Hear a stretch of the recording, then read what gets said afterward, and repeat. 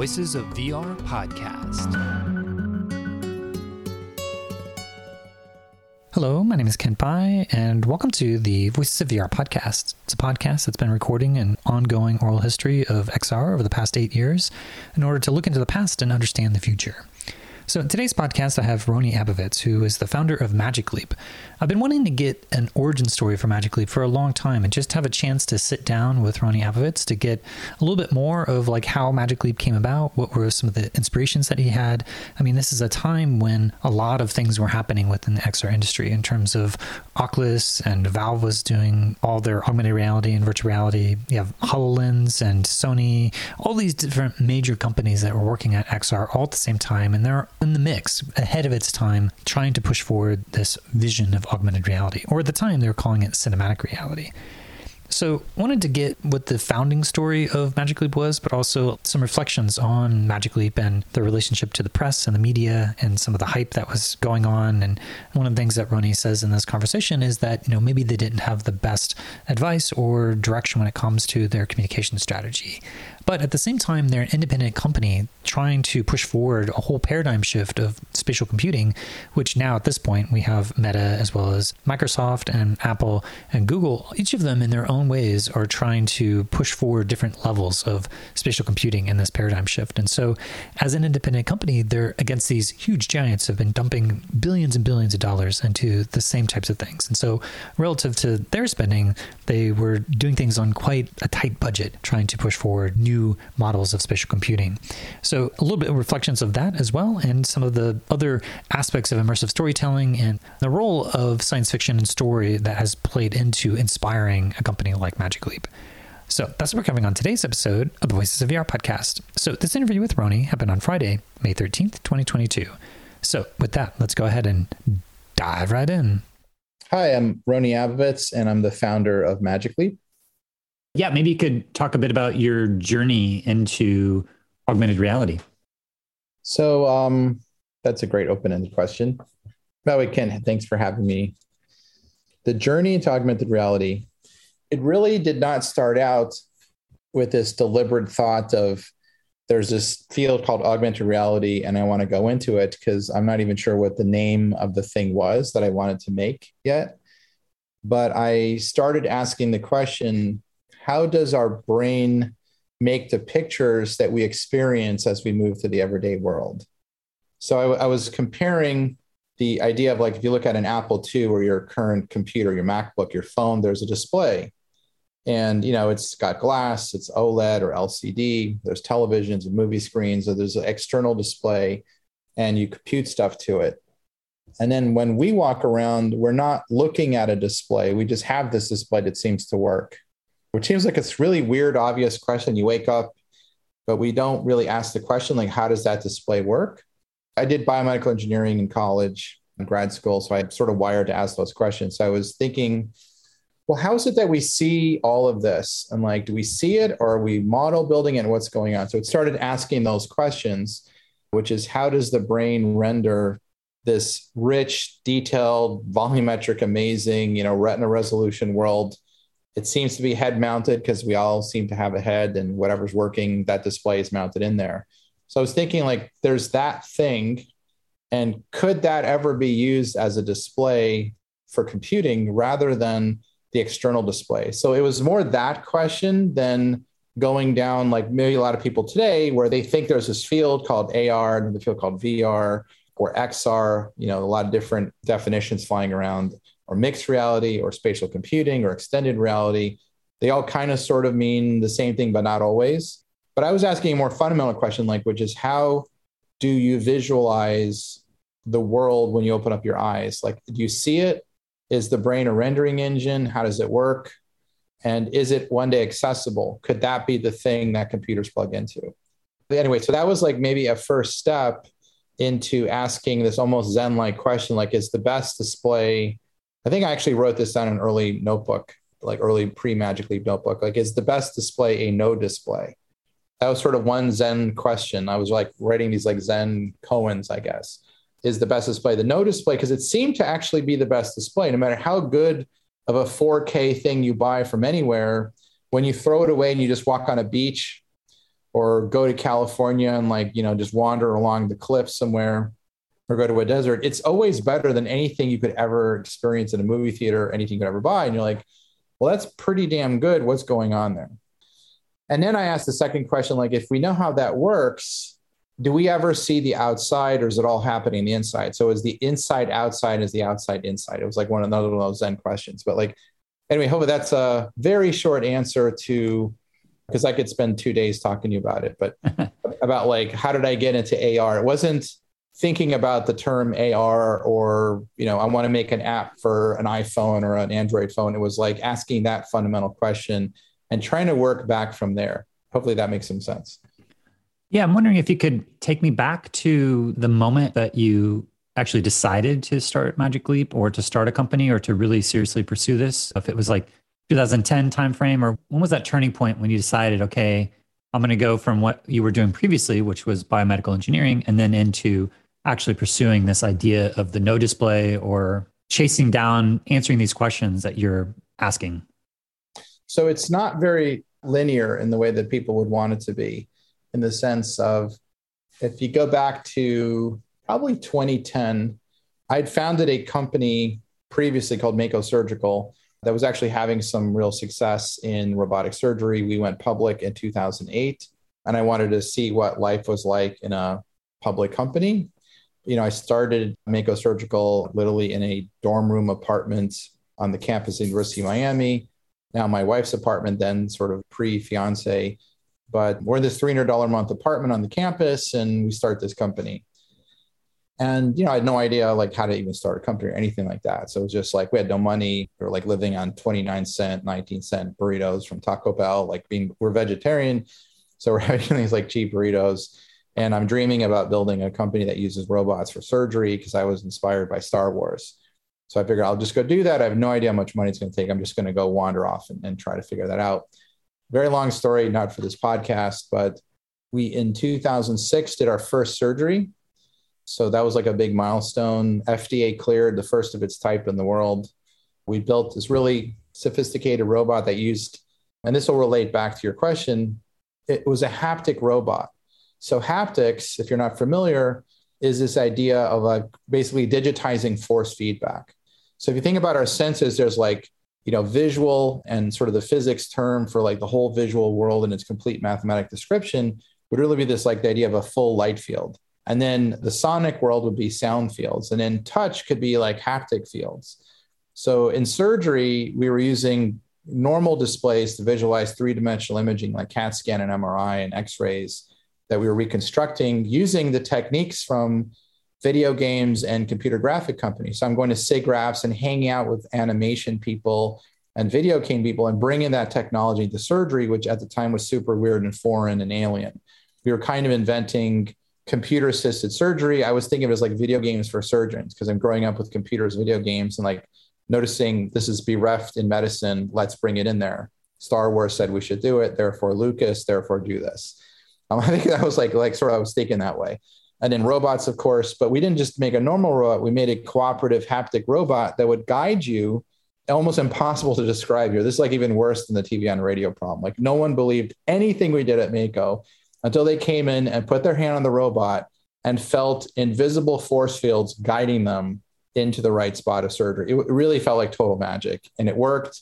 It's used all over the world. Company went public, had great success. The thing that was confounding me is like you could feel these shapes. It's almost like if you had a pencil and there were glass tubes guiding your pencil to not make a mistake, and the shape of the tube would constantly change so you'd always do the right thing. Are these co-located robots or are these telepresence robots? They're in the room, and the surgeon would hold the robot, and the robot would act almost like a master surgeon guiding an apprentice to do the right thing. So this weird thing of a human and a machine working together, we were one of the first to actually show that in this really elegant way. So it was the idea of like an AI robot with amazing AI and computer vision and sensing, and this three-dimensional reconstruction, what surgery was, but not doing it autonomously, doing it in this cooperative way, which took a long time for people to understand what that meant. And it's actually been one of the most successful implementations of robotics in medicine, period. And there was another company called Intuitive Surgical, which is a giant public company. We got acquired for about 1.65 billion in 2013. Intuitive is still public, but I kind of came from that world into the normal computing world. So I brought computing and AI and game engine stuff and all these things into medicine, which is a whole fight, because I thought it could be really incredibly helpful to surgeons. And the haptics, where you could have these force fields guiding you, you couldn't see them, you could only feel them. So it was literally like use the force, Luke. It was totally awesome. I actually got to say that to heads of surgery at Harvard and all kinds of things. It was really fun. And it's used all over the world today. I meet people that have Mako implants in them, and then the robots, they have birthday parties today. Like you'll have a team will celebrate its first surgery, its 50th, its 100th, its 5,000th. So they befriended the robot. My vision was, could you have this like R2D2 like friend that would help you, not HAL from 2001, not the Terminator, but a totally different vision of like how machines and people can work together. And one of the things that was seeding in my mind was, why could we feel this? Like we really did like virtual reality of objects in space, but you couldn't see them.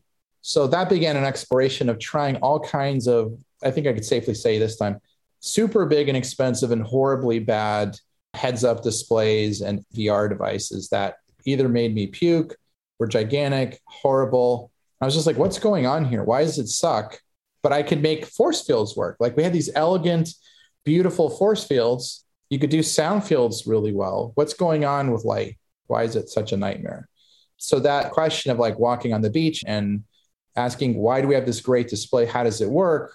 Was also seeded by being in operating rooms. This was maybe one of the earlier seedings, and asking the question, why can't we relate that question to seeing data and to seeing visually right where you need it to be, not on a screen, but unlock it from the screen and it's there at the right size, at the right opacity, perfectly registered in space. What's kind of cool is there's a company in Germany called Brainlab, who I competed with at Mako, and I'm friends with the CEO.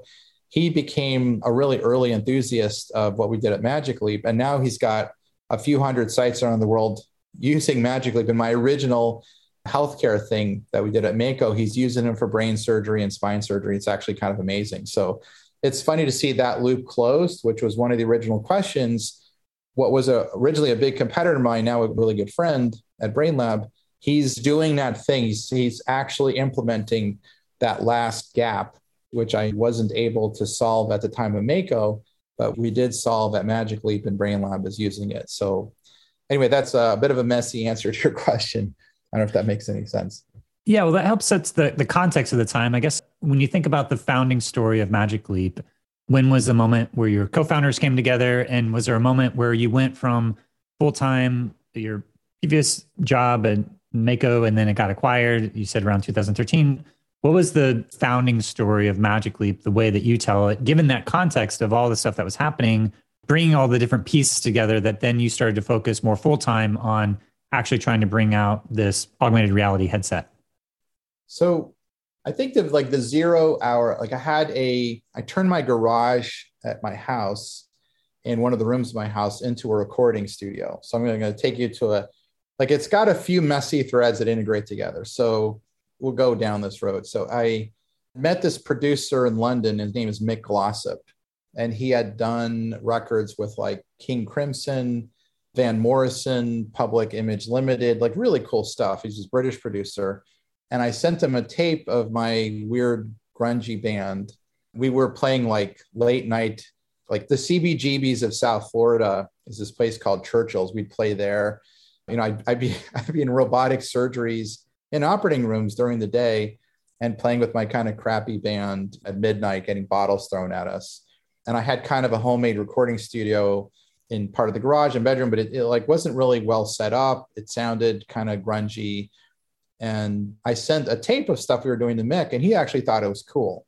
There's a whole story of how I met him, but let's just leave it at that. He was like, that's really cool. I'd like to help you guys. I want to produce your next album. And I was like, oh my God, this is great.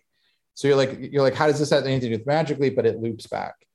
So Mick comes down from London, and he hangs out with us for a few weeks. And he says, all right, before I could record, we've got to fix this up. So we cleared out a bedroom, cleared out the garage. And he's like, I know an amazing sound architect, guys that build like studios and like top studios like Criteria and others. It's like, before I record, we're going to turn your house into a recording studio, into like a proper room.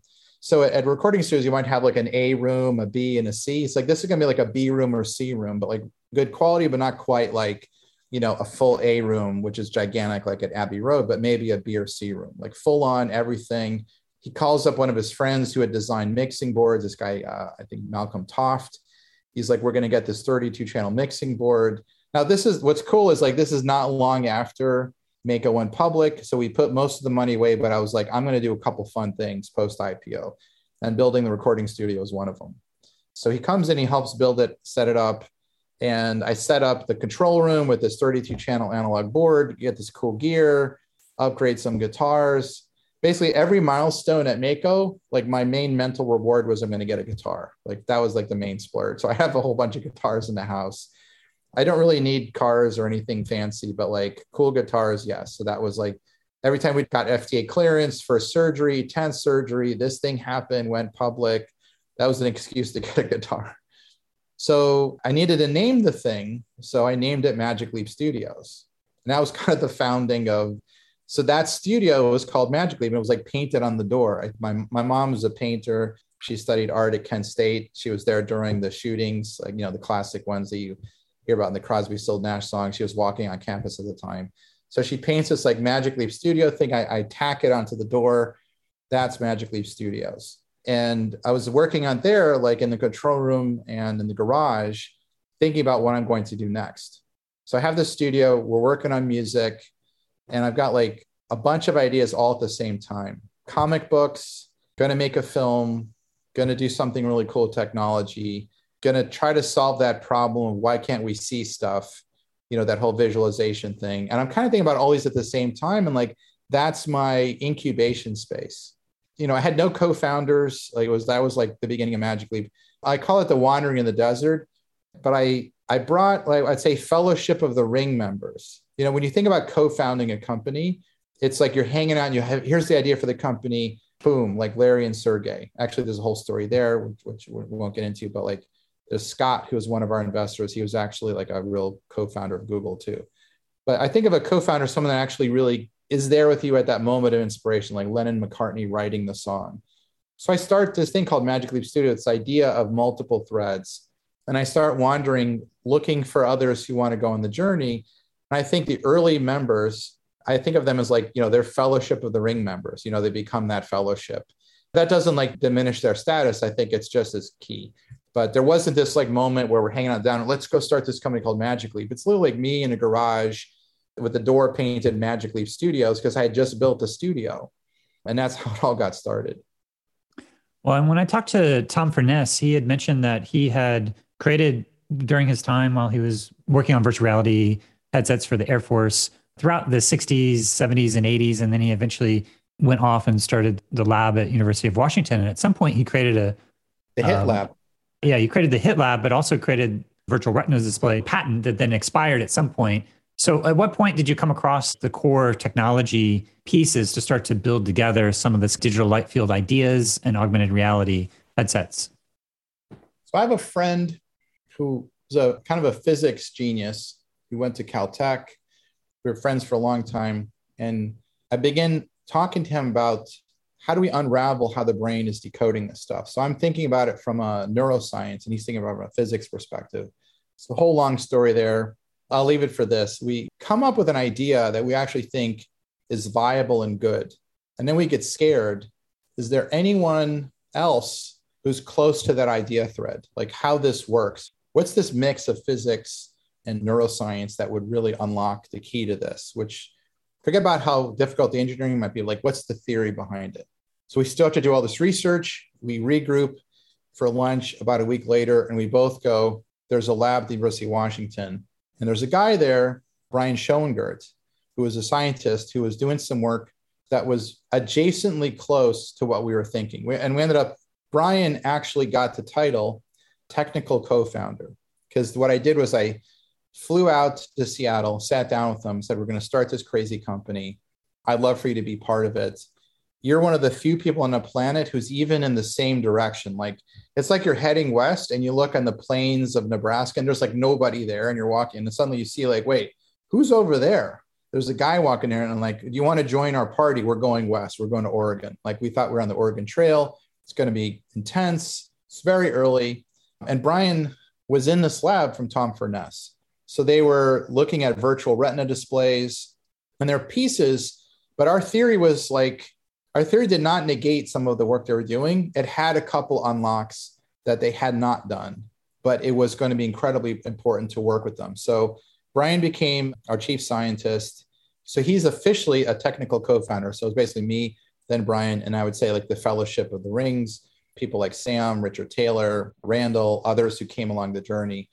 But then we did an important deal with the University of Washington where we licensed a bunch of IP. And we had some IP from NASA, original IP, and UW. And that really created almost like the kernel, like the yeast in the dough, where we're like, we have this like systemic thought with a few original things that no one had ever done, just like totally new things. But we're like, there's this whole thread at UW, which is too close. And then we brought Brian in and he was awesome. And then we brought in the IP there. And there was this stuff from NASA. And then we found this brilliant engineer, Sam, a guy I'd worked with at Mako Surgical, Randall, who is now working at a supercomputing center for the Department of Defense. So he came in, I think the order might have been like, I don't know which one came first. I got to go back and look, but they were all arriving around the same time. And then one signed first and the other, but that was kind of like a very early picture of that group. So you have this like brilliant software guy, Randall, this like NASA system engineer, Sam, you've got the physics guy, Graham, and then you've got Brian coming in from UW. And that's almost like, they'd be the middle of film one of the trilogy, if that makes sense. Yeah. And I know that when people recount the public history about virtual and augmented reality, Ivan Sutherland's often cited as one of the first people to put stuff together. But I know that Tom Furness was working at it also at the same time, but it was more of like a secret track of some of the stuff that he's working on that may not even be declassified yet. But some of the stuff that he worked on in terms of the virtual retina displays, of the idea of just essentially shooting photons directly into your eyeball. And so when I talked to Tom, it was like I made the connection that some of the stuff that he had been doing there was connected to the stuff that Magic Leap was doing. And so I know that eventually you have the creation of the big prototype that, well, when I first got into the field, it was in January 1st, 2014, when I got my headset. At that time, Oculus had already been out for a year.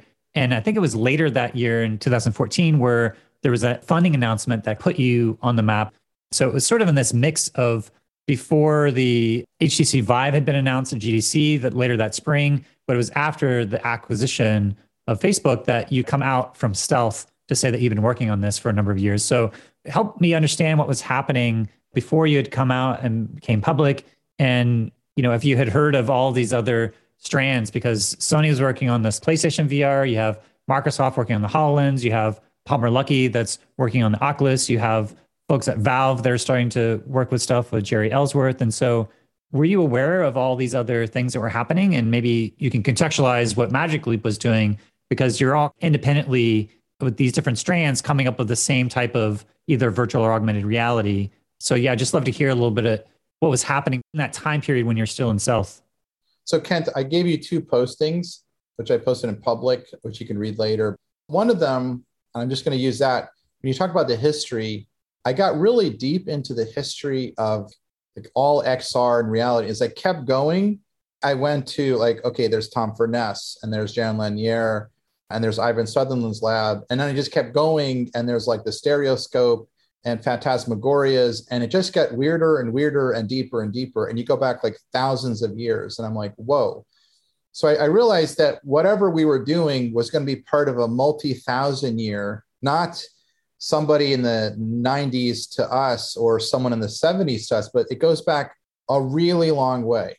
Like there's a thread, which I think I'm going to do a documentary film about it. We could talk about that one day. I wrote this thing, The Brief and Incomplete History of XR, but it goes back, you can really go back thousands of years to this line of thinking that leads to a lot of these things and branches. And one branch turns into cinema, and one branch turns into like the Viewmaster, and another branch turns into like surgeons wearing x-rays on their head that look just like VR Oculuses, but they're beaming fluoroscope x-rays in their head, to a branch that turns into holography in the early 1900s, and MIT plays a really big role. So as you keep following that, I was like, I want to go to the root of the tree, and you go back and back and back, and you end up with like shamans and Buddhists and Hindu religions and like the idea of Maya, which is like all reality is illusion. We actually brought Tibetan monks to the building at some point because I was like I was going all the way trying to figure out like what is really going on here. So it wasn't, we want to build a VR system. It wasn't, we want to build an AR system. We're trying to understand the nature of reality with this early group. And this was pre any real investor coming in. This was like, I'm angel funding it. I've got a little bit of capital I could put in post Mako. My wife made me put almost the rest of it away. So we had this finite pool to do these like really weird out there, almost philosophy meets phase one research grant kind of stuff. So the early time was super fun. Like we'd have whiteboards where like, we need a black hole that floats over here to create dark matter, things that like any investor would not be happy with. But it was pre all of that. And I think that early exploration was important because we were trying to trace back the whole history. So we became like hyper aware of like all of the different things and what their failings were and where did they go astray. For example, we became obsessed with holography. Like I actually felt that like stereoscopes were a dead end, meaning that if I take two flat planes and try to convince my brain that is the real world, no matter how high of a resolution I do, I'm missing some fundamental things. So then we went to holography, where like holography is capturing the totality of light field physics on film, but it's frozen in time. And we're like, well, that's not it either, because the real world is not frozen in time. It's dynamic. There's a feedback loop with your brain. It's rich. It's got all the parameters of light fields. And we're just going around trying to go, how do we actually unlock all of this? So one thing that's now, we've published patents, and I wrote a small white paper on it so I could talk a little bit about it.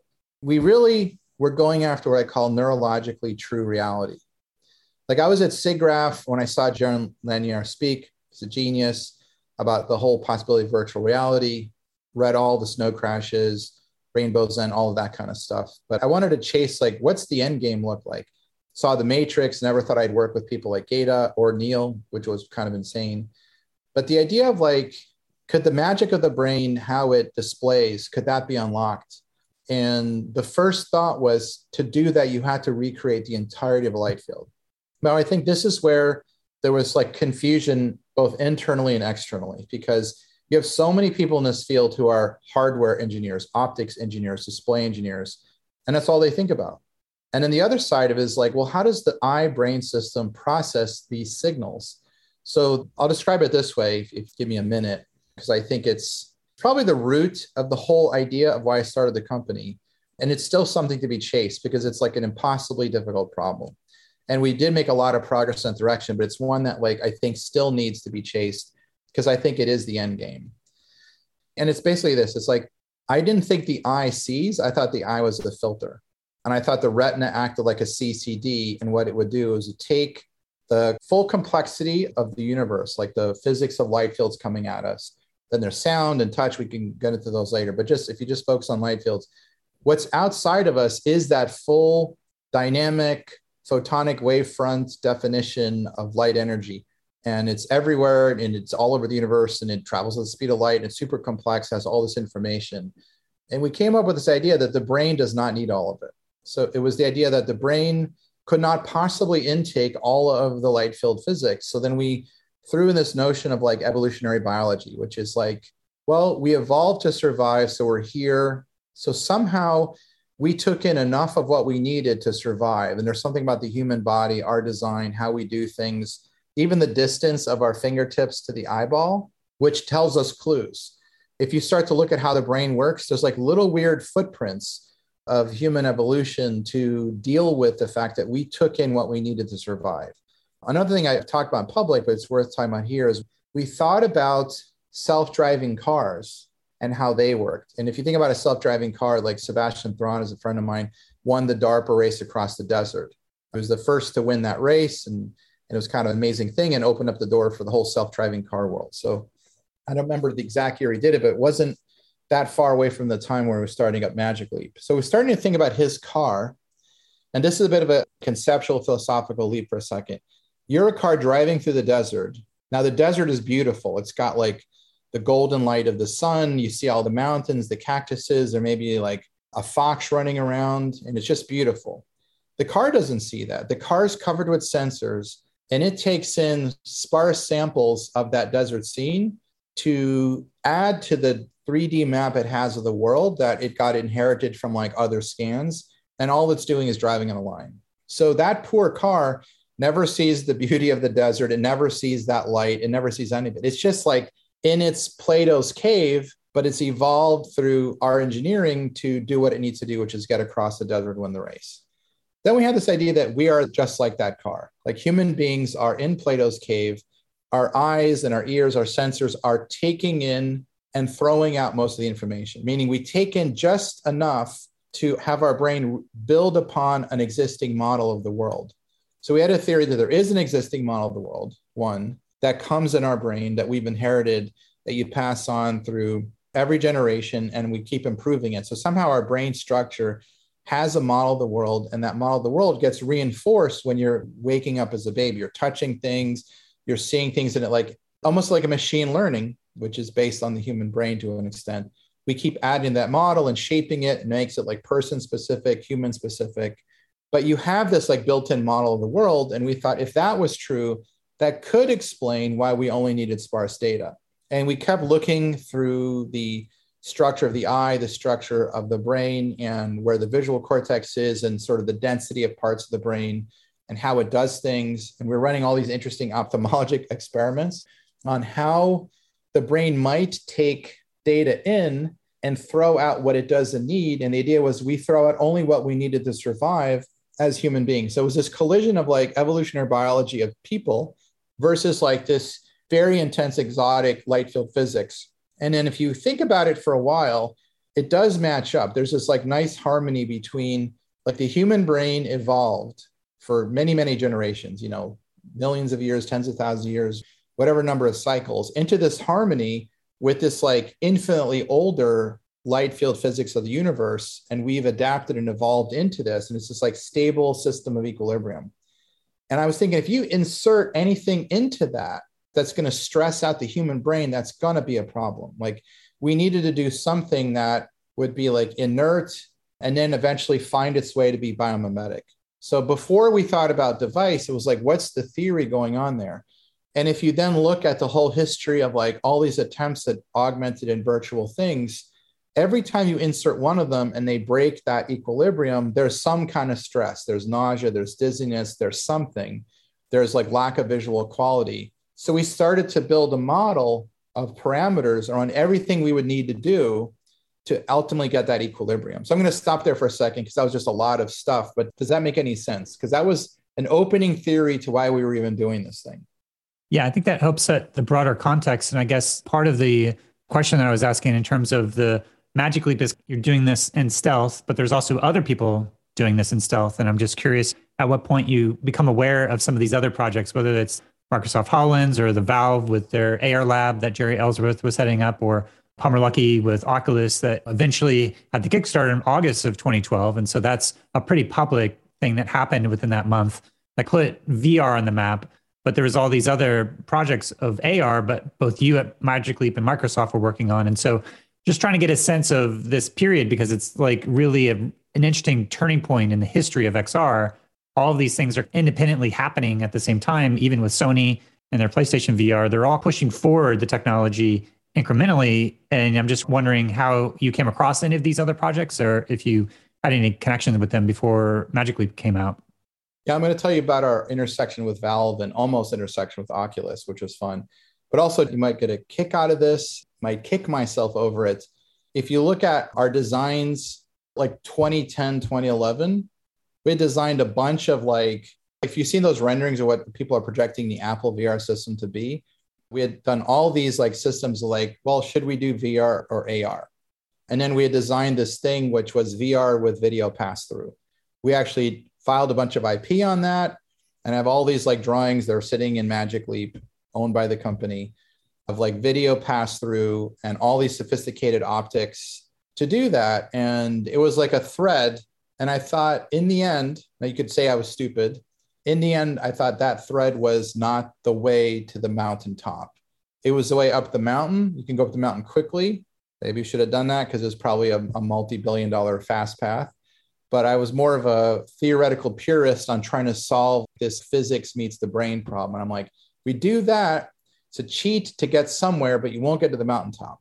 And the goal of Magic Leap was we were going to figure out how to go to the mountaintop and try to climb up that mountain on the right path, the one that really takes you there. And I knew the other one would be like this quick hit. I called it drinking seawater. And literally all the stuff you're seeing come out now, 22, like VR with video pass-through displays. I have this whole bunch of renderings of those things, and they would have worked. We could have been very early in that. I know Valve did some things a couple of years ago on that, but I felt like it wouldn't ultimately meet the goal of actually using the brain as it evolved and as has designed through its evolution. I kind of felt like there was something beautiful about the way the brain lives in the organic world, and it's perfect in how it images with the physics of the real world, like just amazing. And I felt if we did this other thing, we would break that equilibrium. One's billions of years old, one's tens of thousands and millions. And like, why would we break that? That would be like arrogant of us. So I wanted to do this. Like, can we somehow find a way to slip in between those things, which was like a much harder path, like an insanely difficult path we took. So anyway, we decided that's our path. We hear about Oculus and we saw all this stuff going on. And Brian was living in Seattle, Brian Schoeninger. So we're on our way to San Francisco. We're going to Sand Hill Road, meeting with investors, I think doing our first significant round of funding after me angel funding the company for a bit. Like we need more. And I had hit a limit. Like if I go any more, then everything I had put away from Mako would be gone and I would be like a poor college student again. And I think my family was like, you're not going to do that twice. Like you bet everything on it. It worked. That's put away so you can like have a secure life, but you're not touching that anymore. You can use this much to get the company going. Now you can go see if other people believe in the idea. So we got to the Bay Area. And then when we're there, we get invited to go out to meet Gabe at Valve. I'm like huge Valve fan, like loved Valve. Michael LeBrash was there. Carmack was collaborating with Palmer Luckey. And we're hearing about, we're reading everything and friends are in the network about this amazing open source VR community that's being formed. And what I knew about what was happening with Oculus at the time was there's like this group of people working on it, Carmack from id, Brash from Valve, Gabe is kind of like the Yoda pulling everyone together. This whole super commune feeling. Like it felt to me like the homebrew computer club, like everything's coming together. We're going to reinvent computing, very idealistic. Gabe in particular was like open and idealistic. And I thought it was amazing that id Software is collaborating with Valve and all these open source people, and no one cares about IP or copyrights or anything. I'm like, it's just going against the grain of how the whole world operates. And it felt incredibly utopian. I was like super excited by this. Like maybe this is the dawn. Is this the age of Aquarius part 2? Because I was really into the idea of the homebrew computing club and this like idea of open computing. I thought that was awesome. So we get invited up there. And I remember hanging out with like, I think it was Brian, Sam, a couple of the other guys in San Francisco. We're at this hotel near Stanford and we're wondering, we just have this late night talking like, well, let's just think this through for a second. There's a whole open source community.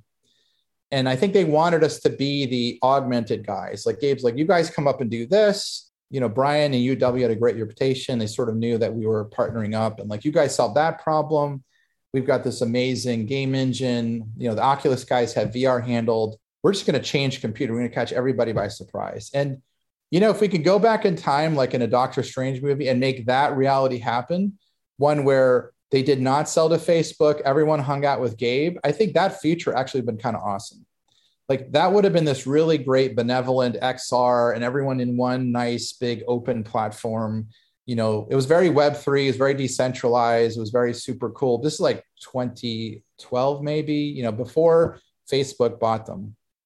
And then in the end, we decided we had the Spidey sense alarm. Something did not feel right about this utopian notion because we're like, no one's signing any agreements. Everything's wide open. Like, is the world really gone into this like post-capitalistic hippie commune techno, like solar punk world? You know what I mean? Like everyone wants that to be the case. And I was like, well, yes, let's do it. We're all very idealistic.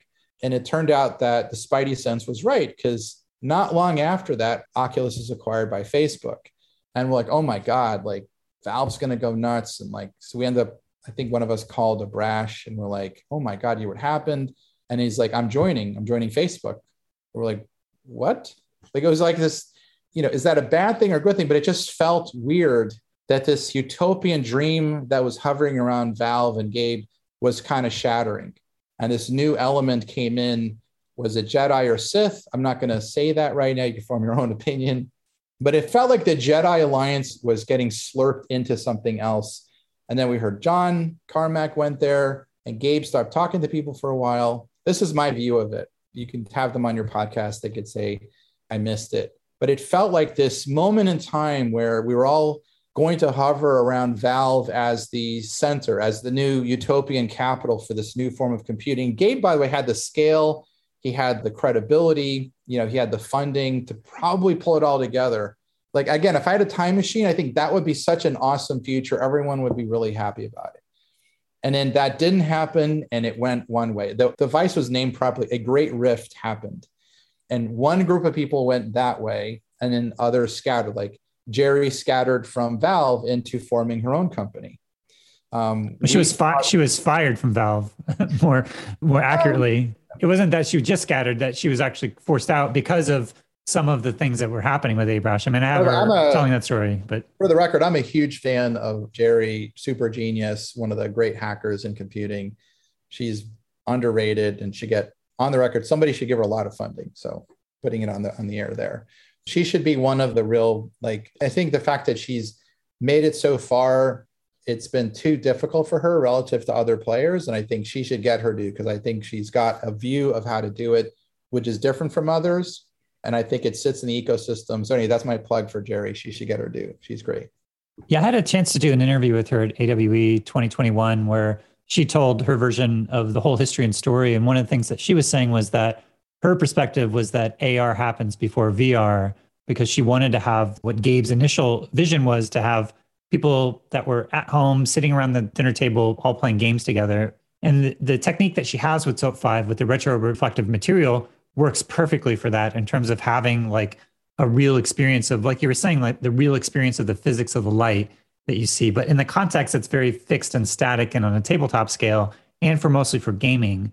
And so for that context, that works great. But when you're moving about the world, I feel like there is probably, in hindsight, a lot of innovations that have had to happen with computer vision and artificial intelligence to get to the point to have it fully mobile and portableized, a lot of these core technologies that, in a lot of ways, what Magic Leap, as I look at the company and see all the many different things that you're trying to innovate in terms of the optics and the digital light fields and the operating system and the whole portable mobile computer that you have on your head, really ahead of your time in some sense. But at the same time, there was a complex of all these exponentially difficult problems that had to all come together all at once. And I think at this point, we're at the point where the technology is maturing to be able to really pull it off at scale. But at that point, when you were doing it, VR has proven to be some of those foundational bits and pieces needed to be in place to not only grow out the ecosystem, like the Quest tracking and the computer vision aspects. So you had your own tract of all that stuff, but I think a very Hegelian dialectic process of looking at history and see how things develop and how they play off of each other. And it did go towards having these companies with a lot of access to capital. And I think, it's hard to say whether or not the open source utopian version would have been able to be at the scale we're at now. It may have been super small and still kind of like a hobbyist thing, but not really on the radar of people talking about the metaverse in the mainstream. I think the history that we are living with in this version of the multiverse is that it did went the corporate version, and it was highly capitalized of billions and billions and billions of dollars that have been tens of billions. Easily. By the way, Ken, I got to text you about the tabletop gaming, because if you go back to the very beginning of it again, I got introduced to these two comic book writers, Anthony Williams and Andy Lanning, who had done all these great comics for Marvel and DC. They were excellent guys. They knew a friend of mine, Richard Taylor, who co-founded Weta Workshop, the guys that did Hobbit, Lord of the Rings, all of that. Richard, by the way, was a founding board member with me of Magic Leap. So he's kind of one of the early fellowships. You could think of him as Aragorn or something, maybe our Gandalf. So he introduced me to Anthony and Andy, and they're the guys creating comics on projects I was doing out of Magic Leap Studios. We made comic books, and we were brainstorming around. I think I had a friend who was a film director who might have been part of this in Los Angeles. And one of our first visions for what Magic Leap would do was a bunch of people sitting around a table at home playing a game we called Monster Battle. And the idea was like, we had this rendering. This is what we showed early investors. You'd have this pair of glasses. Each person would have their own monster. So I'd have this like Godzilla, you'd have a King Kong. So it was like all the classic movie monsters. You drop them on the table and they would fight on the table. But the thing we wanted to do at Magic Leap was like, they got really serious. If you wanted to level up, you would take it outside. You'd grab your little Godzilla. I'd grab my King Kong. We'd go out to the playground. You drop it on the floor. Suddenly it gets full size, like 20 stories tall. King Kong goes to full scale size. Yet with what we wanted to envision, you would still see it. So we wanted to have this idea that you could start with like the Star Wars kind of chess game, of like, famous movie monsters, King Kong, Godzilla, Mothra, all that. And what we did was we reinvented all of them into a cast of characters we called Monster Battle. We ended up using those characters as all of our optics tests for every version of Magic Leap from the very first prototype onward. We named one Gerald, one Al. Like Gerald might have been the King Kong one, and Al was the Godzilla. I might have messed up. And they were a little bit like more Pixarized. But anyone who came by early would see these things there. But the dream was you'd have this like kind of like Jerry's doing now, Tilt 5, these tabletop sized creatures in a Star Wars chess kind of thing, which I thought would be awesome. And they'd battle with each other. The leveling up was our big dream, that you could somehow take it and the whole world would be digitized. And you could drop, let's say, your Godzilla outside of your house, and it would just scale to however, 30 stories tall, like go way past any video game, any board game, but also know where the whole world was. And we designed a system that would ultimately get the human field of view, but seeing the real world directly. And that you would be able to like see this Godzilla running around, and it would like, it could even run away. Like it might run from your city and you might find it in Chicago 3 years later. And you could look for it on Google Maps or on a satellite view, and they would be there running. And if you went there and you had your system, it would be in that place. So we were envisioning what I called at our LeapCon, the Magic Verse. We were envisioning that like in 2010, 2011, this idea of an entirely scanned world where every single object could be known and co-located. And the whole world would be like one big storyboard, one big game board, so that you can go from a table to the inside of a house to the outside of the world. We realized that was a very ambitious program. It's a bit like SpaceX's Occupy Mars. But we had this like very big idea that you'd have infinite layers on the world. Objects could be of any size and infinite amount of players, which is all these complex computer problems. But it's the same scale as like, how do you go occupy Mars? It's going to be a really hard problem. But you got to go step by step. You have to go Mercury, you have to go Gemini, you have to go Apollo, and then keep going. So that was the view. But we were intersecting at conferences and through knowing friends with what was happening. And I think at times we kind of looked at ourselves, are we making a huge mistake? Because the VR path was quick and much easier because you could use off-the-shelf optics. You didn't have to solve all the cockamamie problems that I'm describing. You could literally just whip the thing together and go. I mean, probably with a 50th of the problem sets we needed, you could just build a decent working, VR system. Because it was just a whole different bag of problems. Like it was a much more consolidated problems. And I think that's why it came earlier. But I call that the early VR. If you want to go to the ultimate version where you put something on and it really is indistinguishable from our actual reality, you have to solve all the problems Magic Leap tried to solve in what I call neurologically true reality. So our view was you play the long game, the really long game, which could take into the 2030s. Then you get AR, you get VR, you get everything. You win the whole game. So I think there's like this, it's like, if you think it was a very long race, there's like winners and there's different spurts. I still am not sure what happens when we get to the finish line of like, it all gets resolved.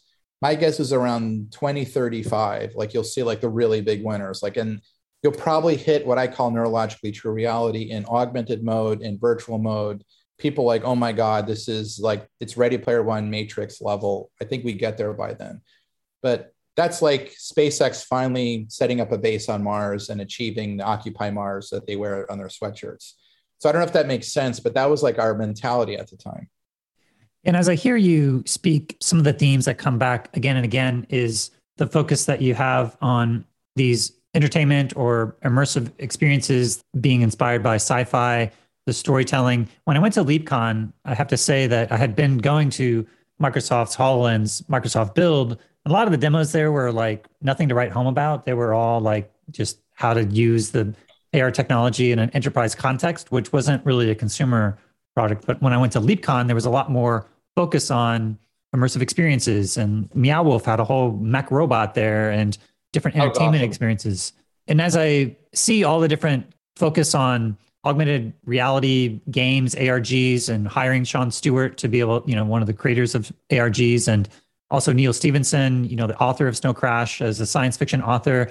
I'd love to have you just maybe take a moment to reflect on not only how the stories and IP like Star Wars have influenced your thinking on this vision of the future of the neurologically real computing and augmented reality, but also how all the other sci-fi may have been inspiring this vision that you were going down. No, that's great. And I also want to unpack and maybe correct a couple things that are just general misperceptions in the market. So there was no doubt a deep love of creativity and storytelling and games and film and music and comics, not only from me, but from a lot of the early folks who joined. There's absolutely no doubt about, and we didn't have a problem letting that shine. I called that the Yellow Submarine, like the Beatles' Yellow Submarine. There was also the aircraft carrier of Magic Leap. And the part that people have a hard time characterizing is that could you be left brain and right brain simultaneously? And I think that was not a clean story in the news. They just can't grasp that idea. And most people are not both at the same time. But I had this idea that we could be both. And what I mean by that, I had just come out of graduate school through starting Magic Leap in an FDA-controlled environment doing robotic surgery, which is highly regulated, incredibly safety-oriented, same level of space flight level of risk. People die if you don't do things right. So I just come out of that.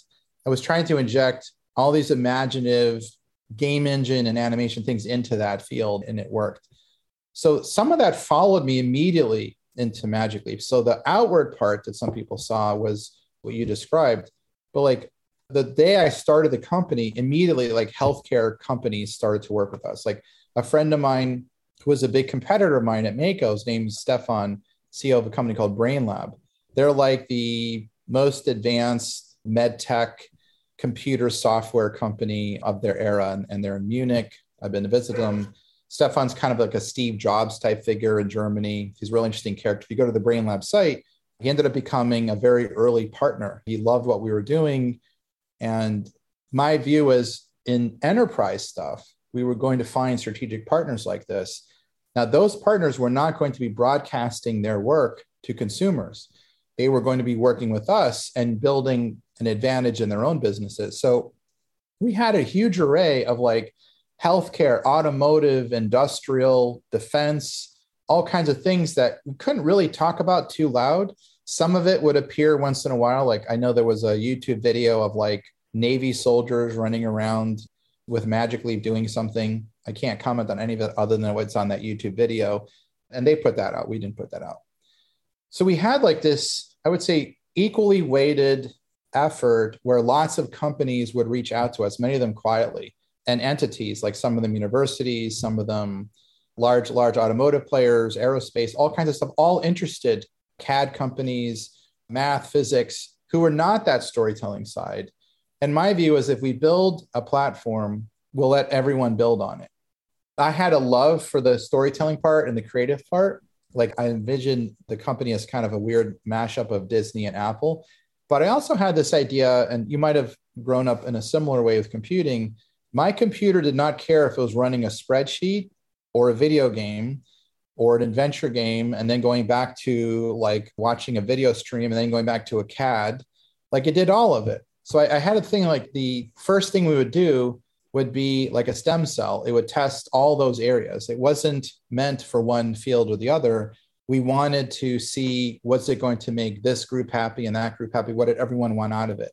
So we put something that we thought was a first version to get all of these different entities trying it. So we had so many cool things. I remember going at my office, sitting in a folding chair, and a vehicle appeared around me, a full-size vehicle. This was done with an automotive player. And you're sitting in the car and parts work. You could change the color and change the things. And a CAD engineer somewhere else could make a shape change and say, could you stretch this out? They would stretch it. and multiple people can be in that car at the same time, people in the back seat, people in the front seat. And it was really awesome. It was like, this might be the future of how you sell cars or how you design cars. And we had people that did sculpting and CAD and all sorts of prototypes and pilots, because I realized like it wasn't only consumers, it wasn't only healthcare, it wasn't only enterprise. It was going to be all these sectors that were all going to explore computing.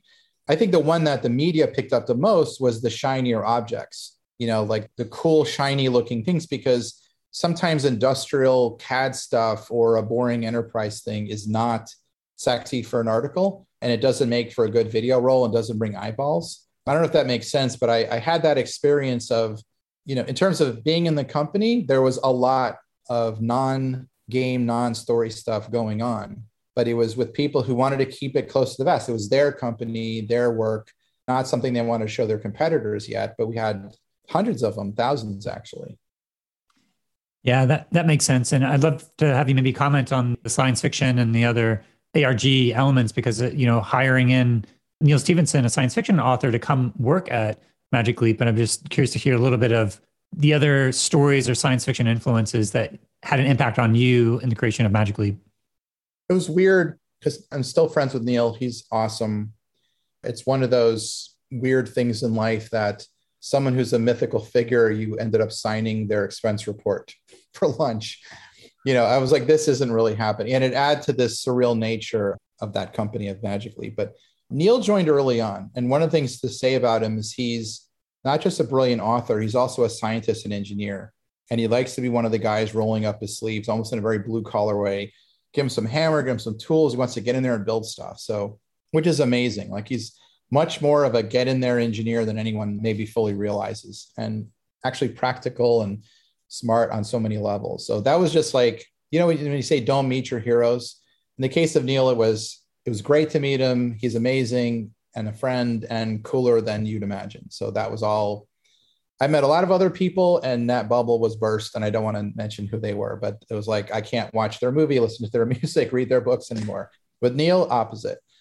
But there was this interesting thing where was Neal going to go at the beginning? Like, was he going to go to the O company or the F company, which might have been super lucrative? Like, here's a big check, come join us. A lot of big names are going there.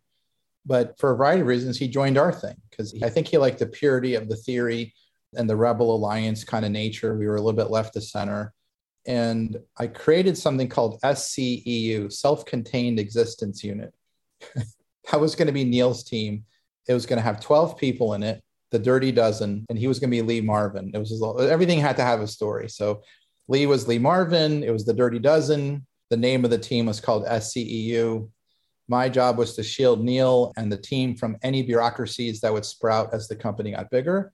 And they would do the most extreme edge of ARG exploration and storytelling, which was awesome. Like, take everything we're building, bring in the smartest co-writing authors and builders that and let's figure out, how do you tell stories? What does that future look like? And some of the public stuff they did, like the Goats, was like a bit of a sense of humor, but also, if you actually look at what Goats was, I don't know, did you ever see Goats, Ken? I just saw the demo that was shown at LeapCon. So like virtual pet AI bots that were maybe emergently existing within a space that was mixed reality interactions with them. Well, there was like two big projects. There was like the genius level Neal full unfolding story on the world project, which I think is somewhat still confidential and secret. I have to check with Neal on that, which was just awesome. And then there was Goats, which is the public facing look over here project, but served a purpose. And the funny thing with Goats, I'll tell you about one example of it. We took a room, it was completely digitized. So we had a full digital twin of the room. And you can actually walk into the room with VR, take off the VR, put on the Magic Leap. And we were just like going, we have a VR version of this room. Is everything in place when you feel it? Take off that, put on the headset. Okay, now it's the real room. And we were trying to see, could the AR and VR elements commingle? But Goats was, could you create sentient creatures that knew the world, could find their way around objects and interact? And it was a step towards, like, if you're going to tell stories one day across the whole world, well, you need that. You're going to need all kinds of sentient things running around, and they need to know where the world is. They need to go under tables, over tables, on things, respond to you. And There was a version of Goats that actually was pretty damn amazing. Like it was just like very next level. Something's going behind a couch, under a couch, jumping on a table, jumping off on a table. And there it is. And then you'd punch a hole in the wall. And you'd see like a window. And with the team sense of humor, there's like a 300-foot goat out in the field. And then the goats would jump into the window, into your room, onto a chair. So they were sort of exploring the mechanics of sentient creatures in both AR and VR environments and how they would blend back and forth. And then we wanted to open source the whole thing, make it a big open platform and have lots of devs. They created this like Goat SDK, and the idea to have lots of devs remix it for any device all over the place. So Neil was going to be like the punk Seattle indie band version of our dev kits and open sourcing Goats and trying to create this idea of like story tools for everywhere. That was sort of the Goats mission. And then the behind the scenes one was like full novel storytelling using every bit of technology trick we learned. I'll say this about it, and then maybe one of these days you'll convince him to come on and see what he'd tell you. Because I don't want to mess with like that piece, because maybe it gets unlocked one day and Neil will do something. But we rented this building in Seattle, and I think it was the 3rd or 4th floor. And we digitized like, I think several miles around the building. So you have this digital twin. And the idea was you'd sort of find your way somehow when this thing, like you find your way into this building and you'd unlock all this stuff. And when you look out the window, all these things would be happening. And he actually made that work. It was just next level. It was really cool to look out a window and see real people and real traffic, and then other things that really weren't there, knowing all the traffic of people and jumping around over stuff at this wide scale. And if you can imagine that, knowing something like the Magic Leap 2 now exists, but if you imagine you're Neil, you know what's going after the Magic Leap 2 multiple generations, and you're designing for that.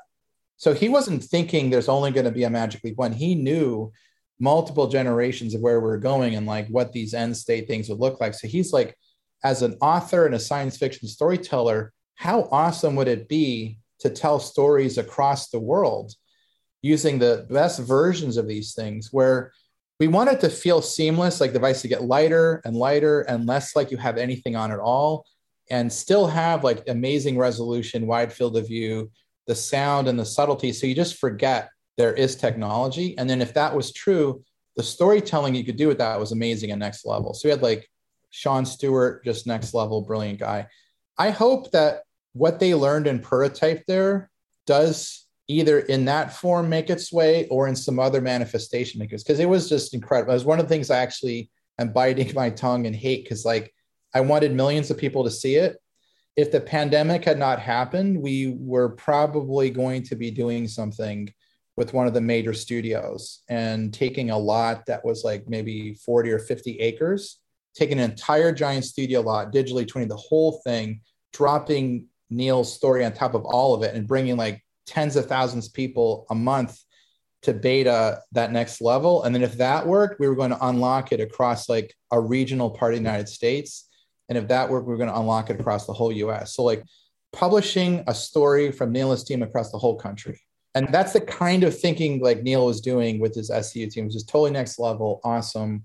I really hope somehow, despite the blip of the pandemic, it'll find its way there, because like it was just cool. And it's not like, oh, there's a little creature on the sidewalk, click it, get 10 gold coins. It's like, no, it's like full novelistic way of telling a story across a whole country, which I thought was just sick and amazing and super cool. And the world needs to see that one day.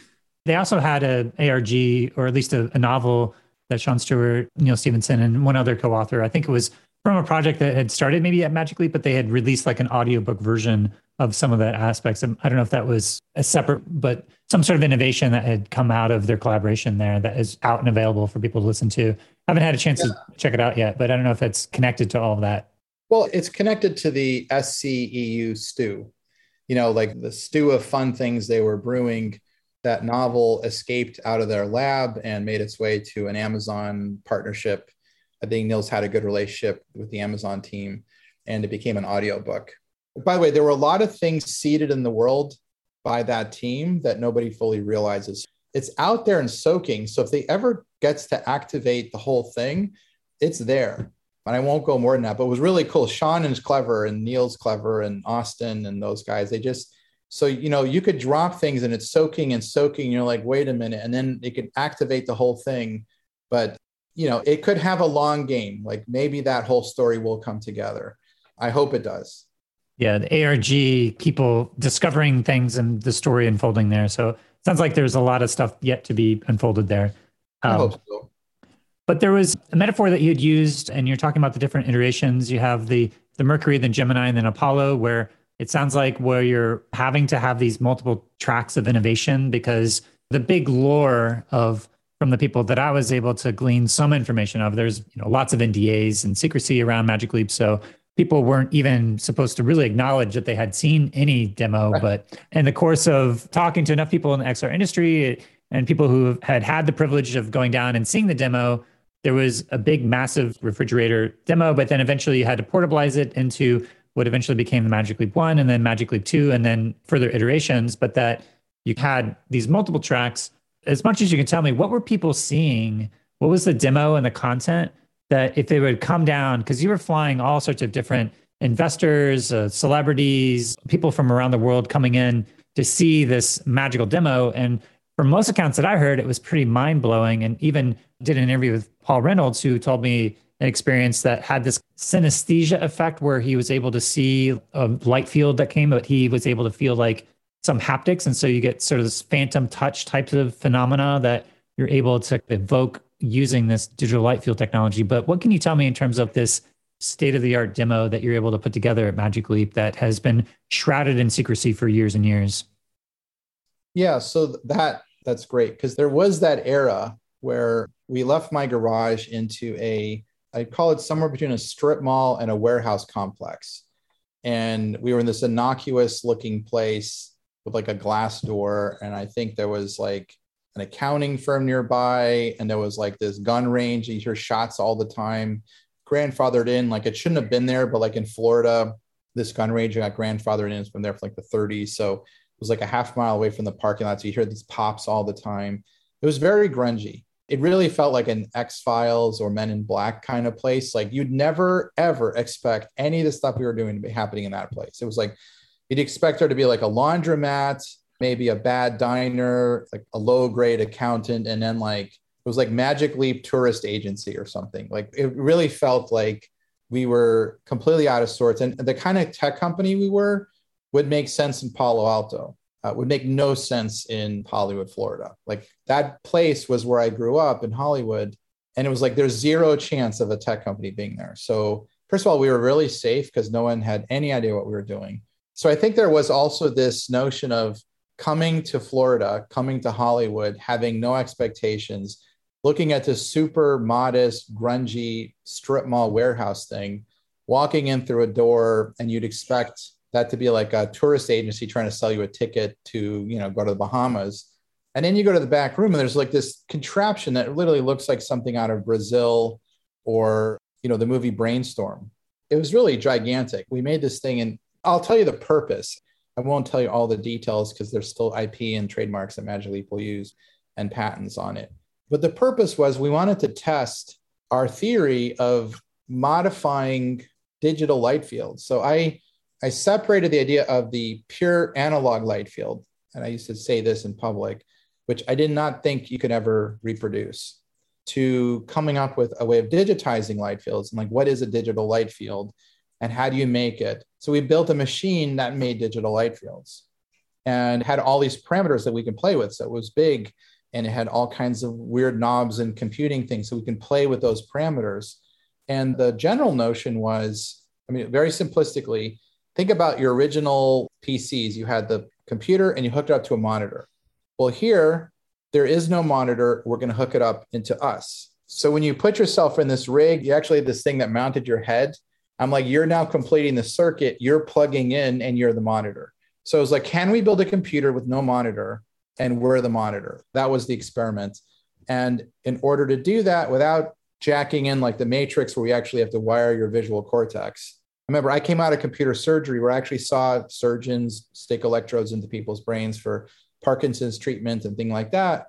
So I did have a notion that maybe our thing could not work And you had to do that, like, electrodes in the visual cortex, which I did not want to do at Magically. But that's horrible and invasive when we shouldn't do that. The only thing you should do that for is like someone that has Parkinson's, dystonia, a real disease, and then you do brain surgery to help them. But don't take healthy people and throw wires in there. I thought that was just awful and bad. So the idea there was we wanted to prove, could you get in? I called it knocking on the front door, and I'll try to explain it in this way. The idea was the retina is a doorway, a keypad, and it had a programming language. That was the theory. And that if you could unravel that, that would give you access to the brain's GPU and display system in the natural way. The theory is if we could figure that out, that would be the right way up the mountain. That would be the ultimate. So instead of warping the interface between your brain and whatever signal's coming in, if you sent the brain the signal that it wants, the right one, and there's two questions about what the right one is. There's the raw analog signal, and then there's the digital signal that we were chasing. And the theory was there would be a digital signal that would cause no stress, no nausea, no nothing. It would just be like sipping water or just like standing in a forest in Oregon and nothing. It would just be like perfect. And if you got that perfect, you could have all day, every day, forever. Everyone can use it. You'd have no stress on the brain, none of the things that you experience that people still have to tolerate with all these devices still. We were hunting for that. And that machine was like our SETI experiment, or like going to one of those like CERN labs where you have all this complex stuff to try to find that set of parameters that unlocked it. And I think the moment of breakthrough was we actually came to a point where we felt like we had unlocked some things. That was the point where we started to bring people by. And we're like, are you also seeing this? And we brought by hundreds of people and then thousands of people. So it wasn't just like myself and, like the original Fellowship of the Rings folks. We brought by all kinds of partners and investors and of every type. Like, I can't even mention all of them, but like, it was pretty incredible, especially when you walked into this innocuous place, you saw this machine, and then you saw this very special thing happen. The weird part was there's no way to take a picture of it. I mean, this was not something that wanted to be photographed because the CCD of the camera would not respond to our signal the way your brain would. The signal was only meant for the human brain, not for a cat, not for a dog, not for a camera, not for an iPhone. So when we would try to like take photos of it, it wasn't the thing that we did. Immediately, it lost all of its magic. Like, the way to explain, if you go to the beach, go to the woods, and there's this beautiful spatial perfection of reality, and then you look at every other thing, it's just not that reality. And I think for a moment there on that first device, people were seeing maybe this is the way. We were opening up, how does the brain really generate or render reality? And that's what made that machine magic. That's what we showed, Larry and Sergey. They thought it was super cool. Now, that machine was gigantic. Now, could we have taken a shortcut and not done that and built a VR system? Yes, you'd avoid all of that. But I think in the beginning of the company, I was chasing this like almost platonic ideal of how does the brain render reality? And I think we touched it for a moment. It was like this brief moment where we go, that's it. That's the math. That's the parameters.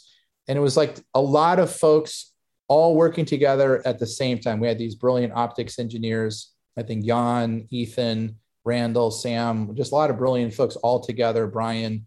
And like at some point working very selflessly to make this thing happen. And many, many failures. Like, the coolest part about that early period was we felt like we were the Wright brothers. We crashed 700 times, but once we had that first 50-foot flight, we're like, did you just see that? And then the next person will come running into the room like, holy crap. And then the next person come running into the room, we're like, it felt like something new and magical had happened. And the part we were all like freaking out about was like, we should probably publish this. Like, this is an interesting moment in engineering. And we were like, are we building a company, or are we doing a Scientific American article? So we did bring enough people by who saw it, who know it was real, but it took on this lore because instead of publishing it and alerting every single big company in the world, as I was worried about, it turns out my worries were real, because they did all come after what we were doing, and they did all come after this field full force with tens of billions of dollars. So, I mean, I was worried that this would happen because if you unlock this possibility in computing, it could dislodge everybody. It could unseat the biggest companies in the world if computing goes that way.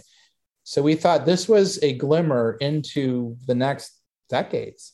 It was really awesome. I wish I could bring you back in time to that machine because it was really cool. And it almost felt like a one-off Stradivarius. It was so tuned, so taped together. Everything was just hanging in this moment of like, it wasn't like tuning a 6-string guitar. It was like tuning an 18,000 string sitar. And we just got it right. And it was like, whoa. But then we're like, how do we then take this 18,000 string sitar and make it into a compact manufacturable 6-string guitar? I don't know if that metaphor makes sense, but then the problem became from the theory to how do you scale and manufacture this whole thing? And how do you still keep that magic in something much smaller at a much different price point that can't be the size of a room, all those kind of problems. Yeah, well, for no lack of trying, I tried for 3 years from 2015 to 2018 to get permission to come down and see it, but I was unsuccessful. Knowing you now, I will apologize to you for my former self. And now I would have brought you by. I apologize for whatever parameters did not let you go there and other things. I mean, maybe that's a good transition. There's a number of hooks there that you just mentioned. And I think that, I did an interview with Paul Reynolds in 2015 because he was a listener of the podcast and he wanted to get more information about what you were doing there to just encourage people to come to Magic Leap to work on whatever you're working, because there wasn't a lot of information that was out at the time. And at the same time, I feel like as you started to come public, so I got my DK1 in 2014. You came out later that fall with the funding from Google Ventures, another big funding round that you had that was really coming out of stealth. And then there was this period leading into the GDC 2015 where the HTC Vive was shown to all the game developers. It had just been announced at Mobile World Congress just a few days in that March of 2015. And so it was like this period where from 2015 up until like the LeapCon in 2018, you were kind of still in a pretty stealth mode. And there was this, what I would say, this challenge between the secrecy that you were talking about in terms of not wanting to give away all the stuff that you were working on and have all these big companies just swoop it up and just have billions of dollars to pour into it to leapfrog whatever you were working on. But also this challenge of, if you go back to 2010 and 2012, where you're in this independent strand of thinking about the future of computing from this neurologically true reality that you call it. But the VR was on one end putting forth the visions of, like you said, the Homebrew Computer Club with Oculus representing this open source movement with dev kits going everywhere, flooding the market with innovation that happened from 2013 to 2014 and onward. That really the key turning point was having those dev kits in the hands of developers. And, I just want to sort of comment on this thing that happens within VR, which is the accommodation vergence conflict, which means that you have a flat screen that you're looking at, but our vision is actually dependent upon looking at different depths and focusing at different depths. And there's something about the virtual retina display technologies and probably the stuff you were doing with digital light fields that avoids this vergence accommodation conflict. So getting to this lack of eye strain that happens when you use this different technology. So you're trying... That's one of the issues, not the only one. Like accommodation vergence conflict is one of the well-published ones, but there's a lot more. And one of the things that we unpacked over the years was how many other things are needed to get right. So the one that was most public was that. But then if you think about like all the errors that cause strain from nausea and discomfort and all these things, there's actually a lot of them. And we had this brilliant team that was measuring clinical and scientific impact. We worked with all sorts of neuro-ophthalmologists and institutions to try to understand what was safe. First of all, there's like what's safe and healthy. That's like one border. And then what's like perfect. So we realized the playing field was first you have to be safe. I wanted to make sure everything we did was safe and would not harm any user. So there were VR systems, I think less of them do it now, but there were VR systems that were actually pushing this kind of diopter mismatch to a point of harm. And we actually studied that. I think we even did some papers, but there's the whole thing of like, you get that too high and there's harm. So I think there's a place where you get that good enough that you're safe, not going to cause harm, a little bit of discomfort, but not harm. And then there's like neurologically true. So I wanted to be safe and then get into neurologically true. And our first machine showed neurologically true was possible. And then I realized that Mercury, Gemini, Apollo would go, you'd have to be tiny, small, safe with all this other stuff, computer vision and AI and a wearable computer and like all this other stuff that had nothing to do with the optics anymore. But you couldn't be not safe, but you always needed to be safe. And then how could you go from safe to neurologically true and then neurologically perfect? So that was the idea of Mercury, Gemini, Apollo. If you were on the engineering team at the time, at the leadership, you kind of knew that was our goal. And it was this constant trade-off of like, I'm always pushing for neurologically true. And then the engineers are pushing back. It's like, can we live with safe right now? Because we got to pack 10 other startup companies worth of stuff into this device. You know what I mean? Like, which you mentioned at the early part of the broadcast. Like, we had to do computer vision that sensed the world in real time. We had to do pixel stick without wiggles. We had to do sound field. We had to make things light. You had all the thermal issues about something so small generating so much heat if you put so much computing power in it. So the issue after issue after issue, and then you got frame rate that needs to be really high, which creates more heat, but then you need it to be bigger in the computer, but you want to make it smaller. So it's just like endlessly maddening set of like opposing forces. And I'm in there screaming all the time for neurologically true reality. And I think at times some of our engineers like were pulling out all their hair because they're like, how are we going to make all of this happen? And if you talk to some of the folks who were there at the heat of the time where we were shrinking the big machine to the Gen 1 and then what's now public as the Magic Leap 2, one of the hardest engineering projects any of them have ever worked on in their life. And some of these folks came from the biggest companies in the world. Some folks came from NASA. Some folks came from Apple, Microsoft, Google. I think we were the hardest thing they ever worked on ever. Yeah, so it sounds like you have in your secret layer this neurologically true, big, giant refrigerator-sized machine that you need to split up into the Mercury, Gemini, and Apollo, the Magic Leap 1, Magic Leap 2, and future iterations, that you're going from the safe and aspiring towards that neurologically true vision. And at the same time, coming in cold in terms of everybody at that point, and when you came out in 2014, was VR was still emerging, but AR wasn't really on the radar as much. I don't think the HoloLens had even been announced yet. That came a little later. But then we didn't even know that they were up to something. I just kept rumors about this thing called Natal, I think. And we were just like, verging on paranoia about what is Microsoft up to? Because we're running and then they're trying to nick some of our people and we don't know what it is. And I remember I was in the Bay Area with a couple of our team and then we hear about HoloLens getting announced, the HoloLens 1. And we had the Magic Leap 1 PEQs already built in our building. The PEQ is a production equivalent. We're like, oh, crap. It felt like the Russians had gone into orbit first. When they put the first man in orbit, like we thought of Microsoft as like our arch enemy in that race. And when they put out the HoloLens 1, it was like, oh no, now we've got to scramble and, we've got to get our first mission into space. That mentality was it felt like a race on technical proofs. So our thing was we're going to have a bigger field of view and this and this and this on our first one. But they beat us to the punch. I have to give them credit. They're also 1,000 times bigger than we were. But, give the team credit. They got out there with the HoloLens 1. But we didn't know about each other, really. That's the interesting thing. You don't really know who's doing what because they were in real secrecy, too. And who the heck knew what was going on in Apple? And, it was like cars racing in the dark against who you think might be there. It was a very interesting period.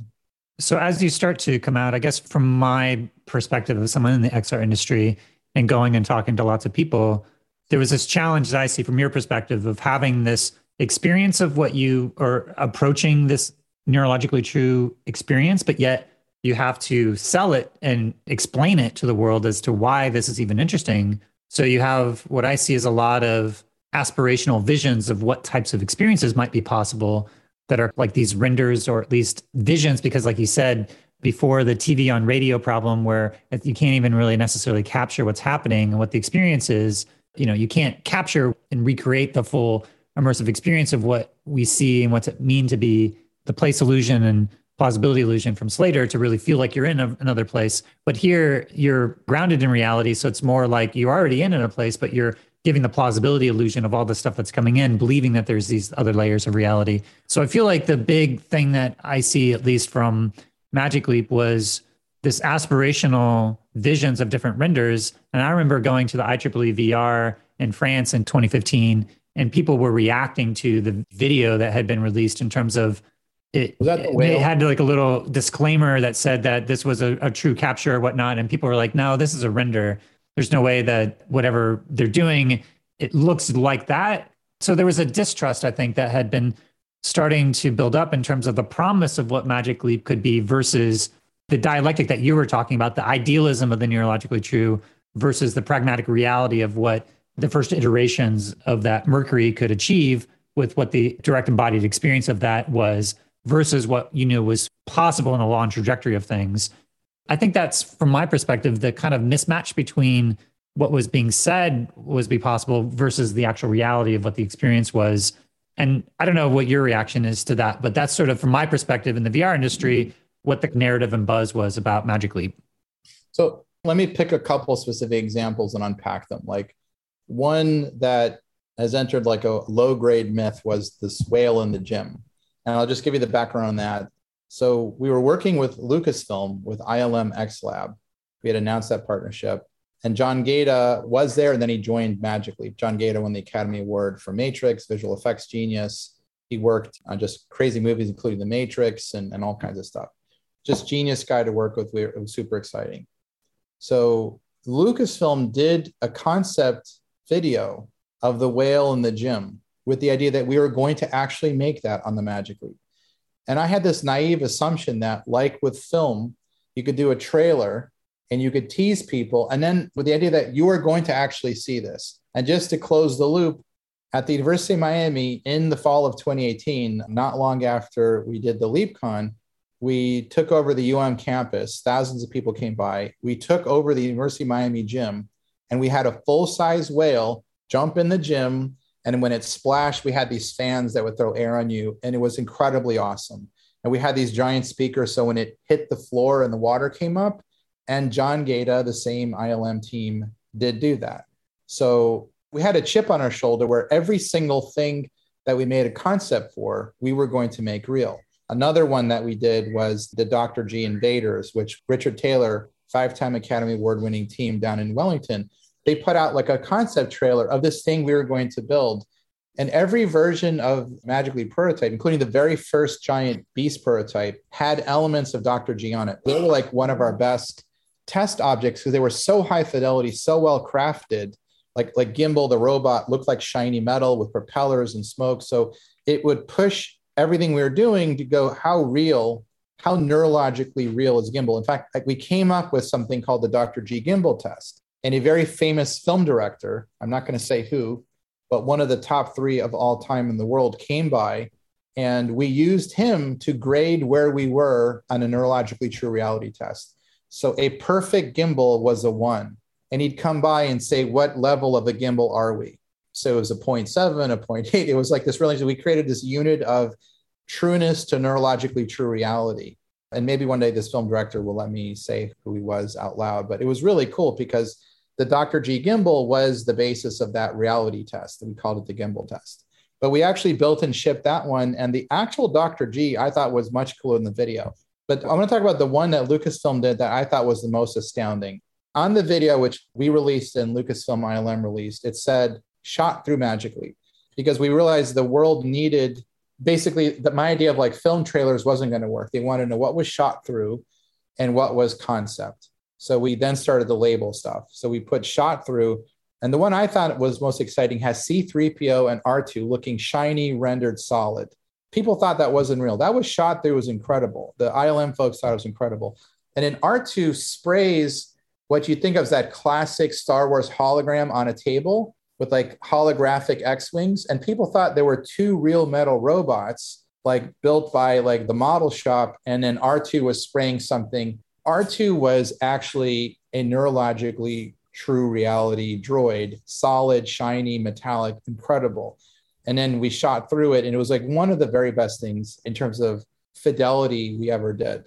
But I think in that commingling of how do you communicate this stuff to the world? Like, can you send a trailer? That was the very early days, like the whale and the robot. And we knew we were going to release this to the world, but the world didn't know that any of this stuff was actually real. So we had this kind of, you're right, we had this like friction with people not believing. And then I'd have all these people fly into the building, investors, partners, athletes, movie stars, because everyone was like trying to basically demanding their way in. I mean, the people I turned away, it was just like insane. Like I'd have senators call me up. I'm demanding to come in. I need to see this. I'm like, sir, I can't let you in.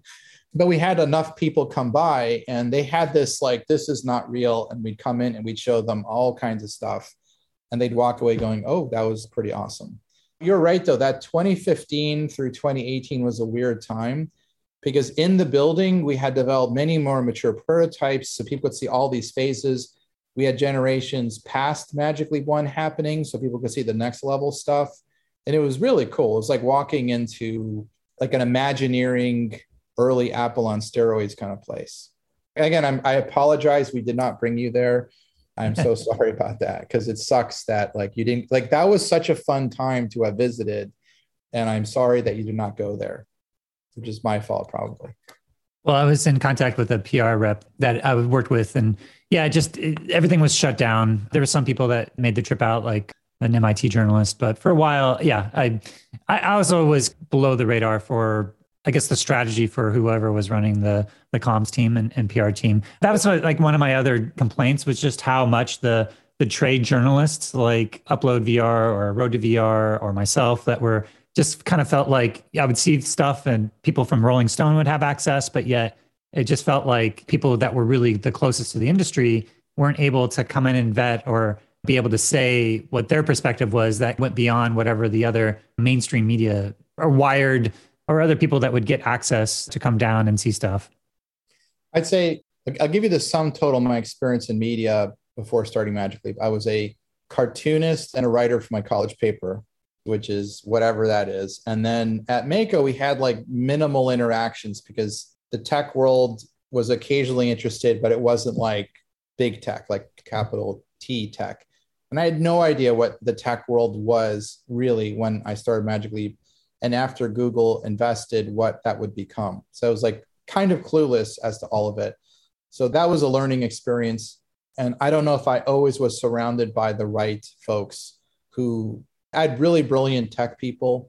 But if you think about like, did we have the right folks on how to interact with tech media and all that? I don't think we did the best job.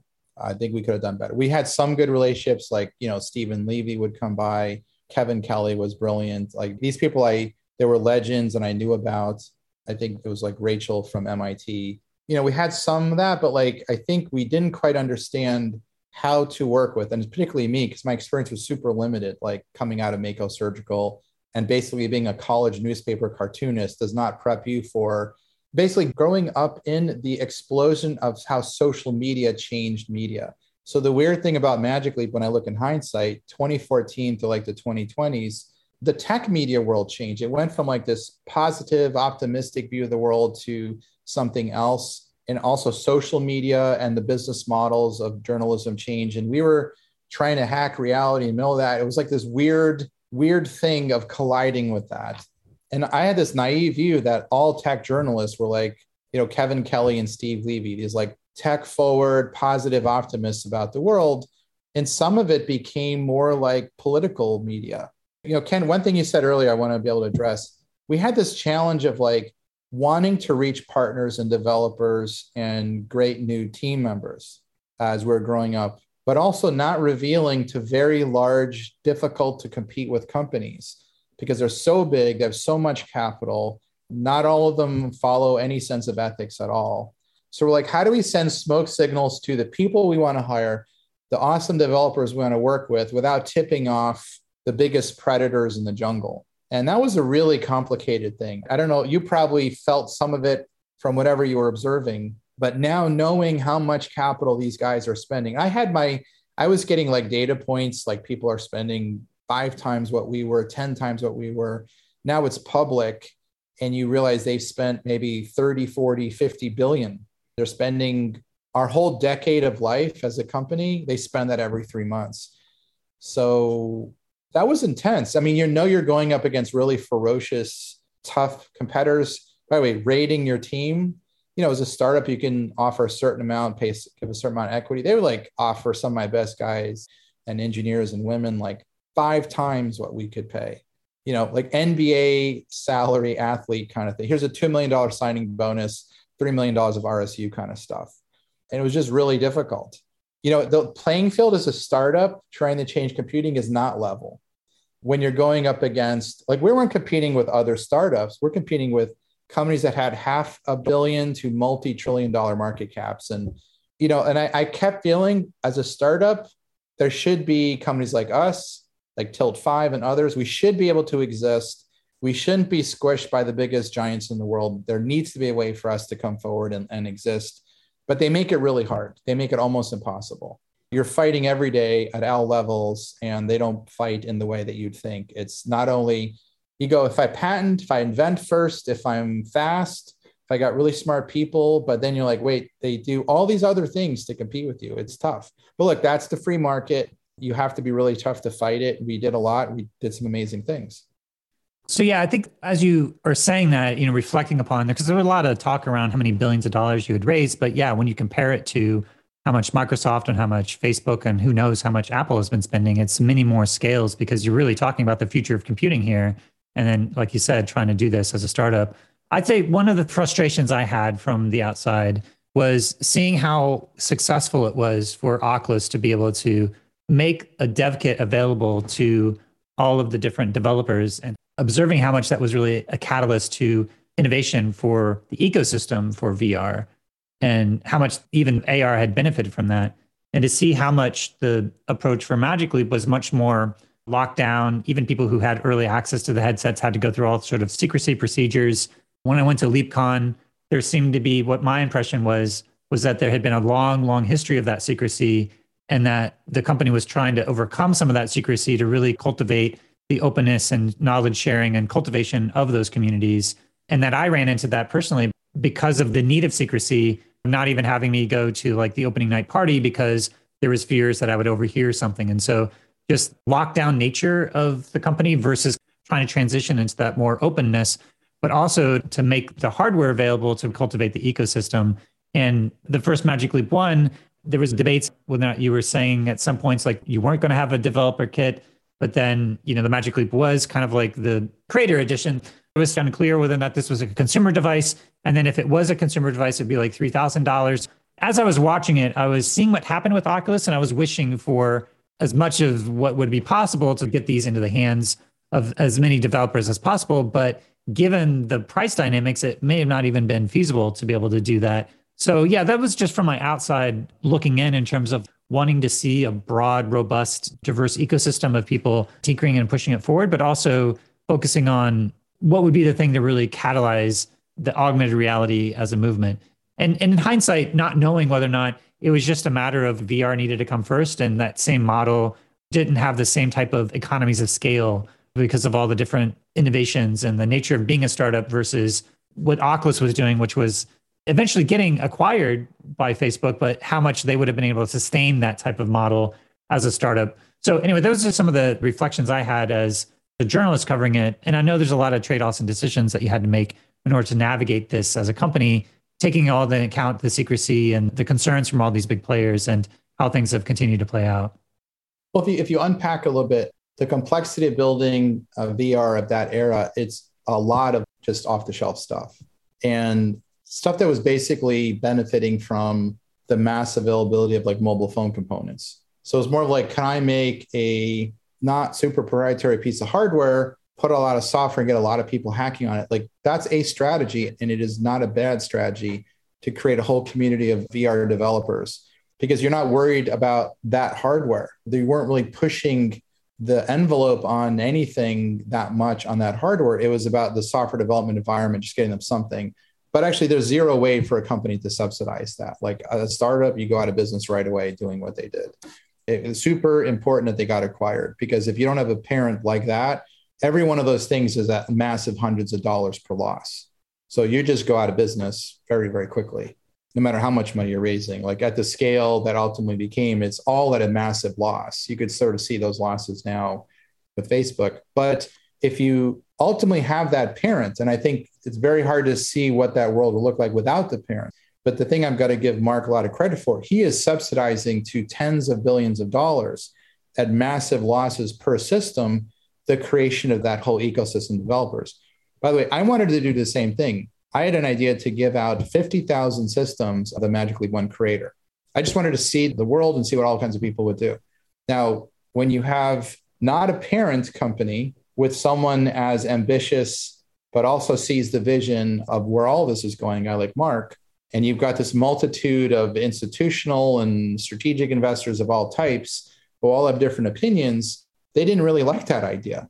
I actually think if I go back in time, I should have fought harder for that because I think it would have been kind of awesome to deploy, here's 50,000 Magic Leap 1 creator editions, boom.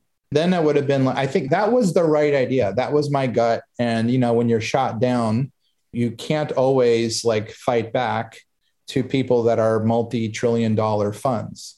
So I feel like, by the way, could we have been under a parent? There were a number of opportunities where we could have been rolled up under a company. You could ask, should that have happened? Is it better to develop like this as an independent startup with all this ultimately going public or something, or to be under the wing? I think if you're under the wing of something like Facebook, I'm not going to make any comments on moral ethics of their business model, any of that.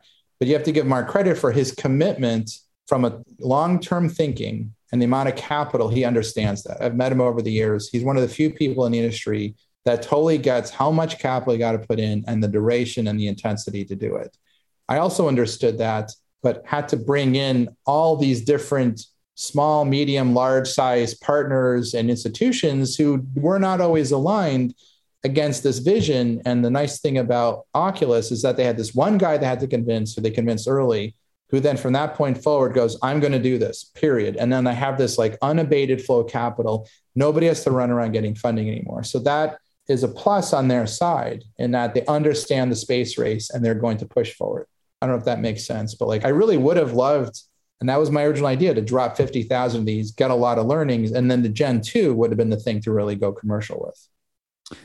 Yeah, and I guess to start to bring this conversation to a close with a few more questions, I'd love to hear anything you can share in terms of the end of your time working directly with Magic Leap, because I know that the big event for me, at least from the outside, was having to lay off half the staff, which I could only imagine how difficult that would have been to have to make a decision like that and then continue to move on with the company. But what can you say in terms of what happened and how do you wrap up this phase of this story? We're talking about all the constraints and limitations about trying to operate in this realm as a startup against all these big companies and the whole economics of it. But what was it like for you as a person, as a leader of this company, to have to see that point, to make this shift away from your energy and passing the baton to others to carry that forward, but also to go through that more waning aspect of your time at Magic Leap?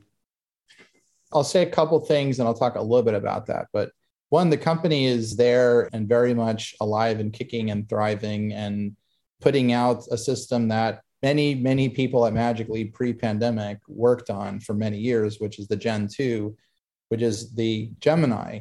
And that same team also worked on Apollo, which hopefully the world gets to see that one day, but super proud of that. So I want to clear the air that the company was never not going to do the Gen 2 and then, hopefully it'll do the next thing. So one, I think it's important. I think everyone who is either there now or was there is probably super proud of it.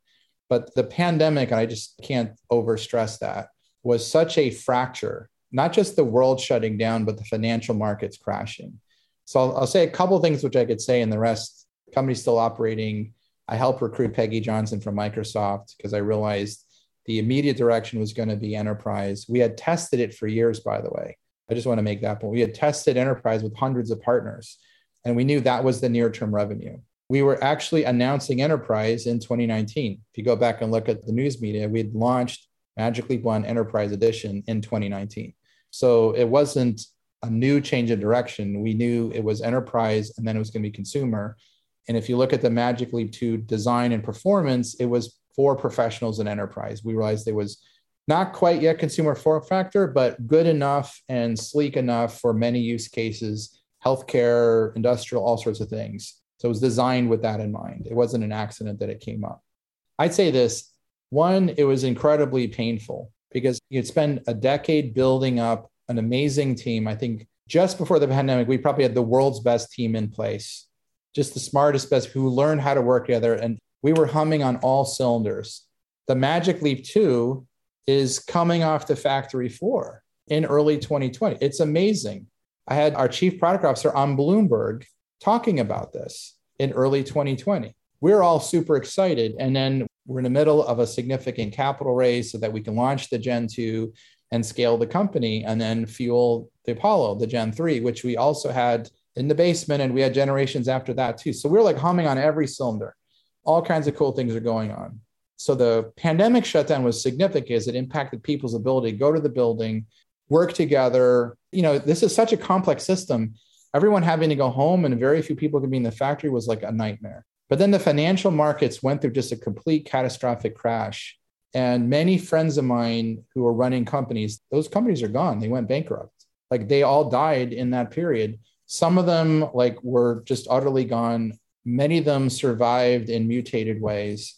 If you're a very big company with a parent protecting you, like a division, if you're inside of Facebook or an Apple or Google or Microsoft with 100 billion in cash reserves or 50 billion, you can kind of sail through that unaffected. So that's not us. We were an independent company in the middle of a capital raise. But what I can't complain about is the company survived. What did break for me as a leader was I had spent a decade building the team, building everything.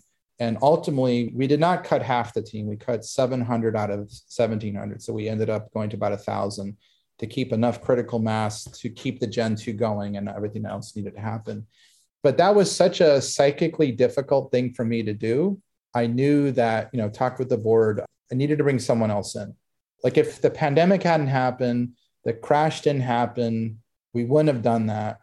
And I wouldn't have made that change. But I think like in order to save the company, and if I had to exit all those people who were my friends and we had all built this thing together for years, I was going to go too. Like I couldn't do that to them and not do it to myself. I don't know if that makes any sense, but it was like one era was ending and I wanted to bring in someone who could lead the next phase, which was like, just go after the enterprise, maybe all my, the yellow submarine and the aircraft carrier together. Like that was maybe too much in the post-pandemic world, but it was fully supported by all of our investors up until that point. They liked the dual track. We were going to win enterprise and we were going to win consumer. That was the support we were getting. Go do both, go take on the biggest companies in the world. That whole thing came to an end because the markets crashed, the world changed in many ways. And there was good fortune actually that Peggy, who was like the right hand to Satya, when she joined Magic Leap, think about this, company I started in my garage, she's like the number 2 at a $1.65 trillion company, came in to be my successor. So I told her, I just pitched the first 7 innings.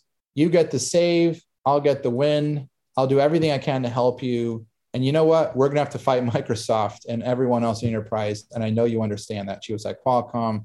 She was an engineer. You're going to bring in that understanding.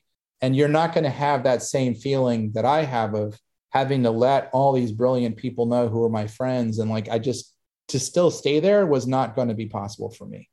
If I didn't do that, there would be no more company. I had to scale it down in order to get the funding, in order to get the momentum going again in the post-pandemic world.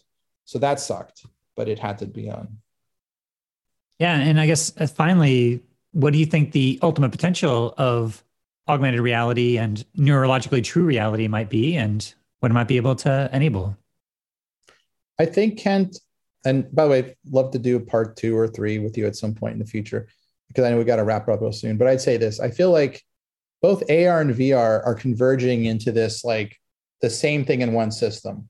Like the ML2 is like native AR that turns into VR if you wanted to, through this kind of like segmented electronics that's super cool and very novel. And the Cambria from Facebook is VR that lets you see the world through pass-through that gets you AR. So we're now approaching the mountain from 2 directions, but we're waving at each other. And I'm pretty sure whatever Apple does probably kind of feels a little Cambria-ish, or maybe sits in between both. But I think now the 2 sides of the coin, like the chocolate vanilla, are coming closer. So I feel like knowing what I know about not just what's happening now, but where we were looking at the next 10 years, we were seeing all the way into the 2030s with our R&D. I sincerely believe it's going to be awesome. Like some of the hardest stuff is behind us. Like we've solved some of those difficult problems. The commitment to investments happened. I think we're at an interesting tipping point. I think there's so much commitment from like both the Magic Leap team and its ability to do that, but also like the Facebook Meta team, Apple, others. You're just going to see some amazing stuff coming out. So I feel like there's amazing potential. It takes a little bit of time for it to scale into the world. So I feel like technology will be ahead of people. I think if we're in the 2030s, we have 1 billion plus users. And near the end of the decade, this decade, I think we're in the hundreds of millions of users. But it will take this like time and dedicated patience step by step, because we're moving from an addiction to the phone and television to ultimately something that really does look like what you and I have, that performs at the ML2 level and better, which is really incredible. If you get to see the ML2 at some point this year and you go, that thing in what you're wearing is not far away, it's very exciting. So nice. We're both wearing glasses for anyone who's listening. We are, yeah. So is there anything else that's left unsaid you'd like to say to the broader immersive community? No, we look, really appreciate every developer who put in time and energy and effort. We had many thousands of developers working with us, and they were the most awesome people, some of the most inventive stuff. The OG team of Magic Leap, amazing folks. They sweated blood and tears into making a lot of technology really come out of nowhere and make it work. And then I really want to wish the new G team, the new group team at Magic Leap, just completely hit a home run with the ML2. It's amazing. So you guys have the ball and we want you to rock it. So we'll leave it at that.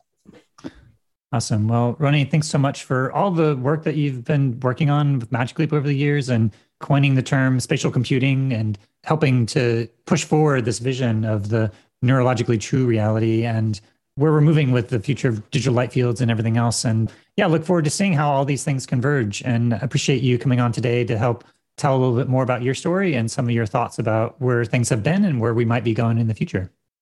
Yeah, if we do another one of these, we should talk like all things metaverses, which is a whole nother, spending a lot of time with Neil and trying to figure out how to actually build those.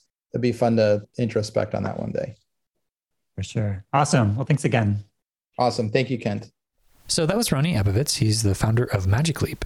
And a lot of what we were talking about here in this conversation was trying to get a sense of what were the underlying inspirations and philosophical foundations for why he started Magic Leap. And a thing that he talked about again and again is this concept of neurologically true reality. So something that goes above and beyond of you have displays and things that are mediated, trying to get to the ultimate display being the no display.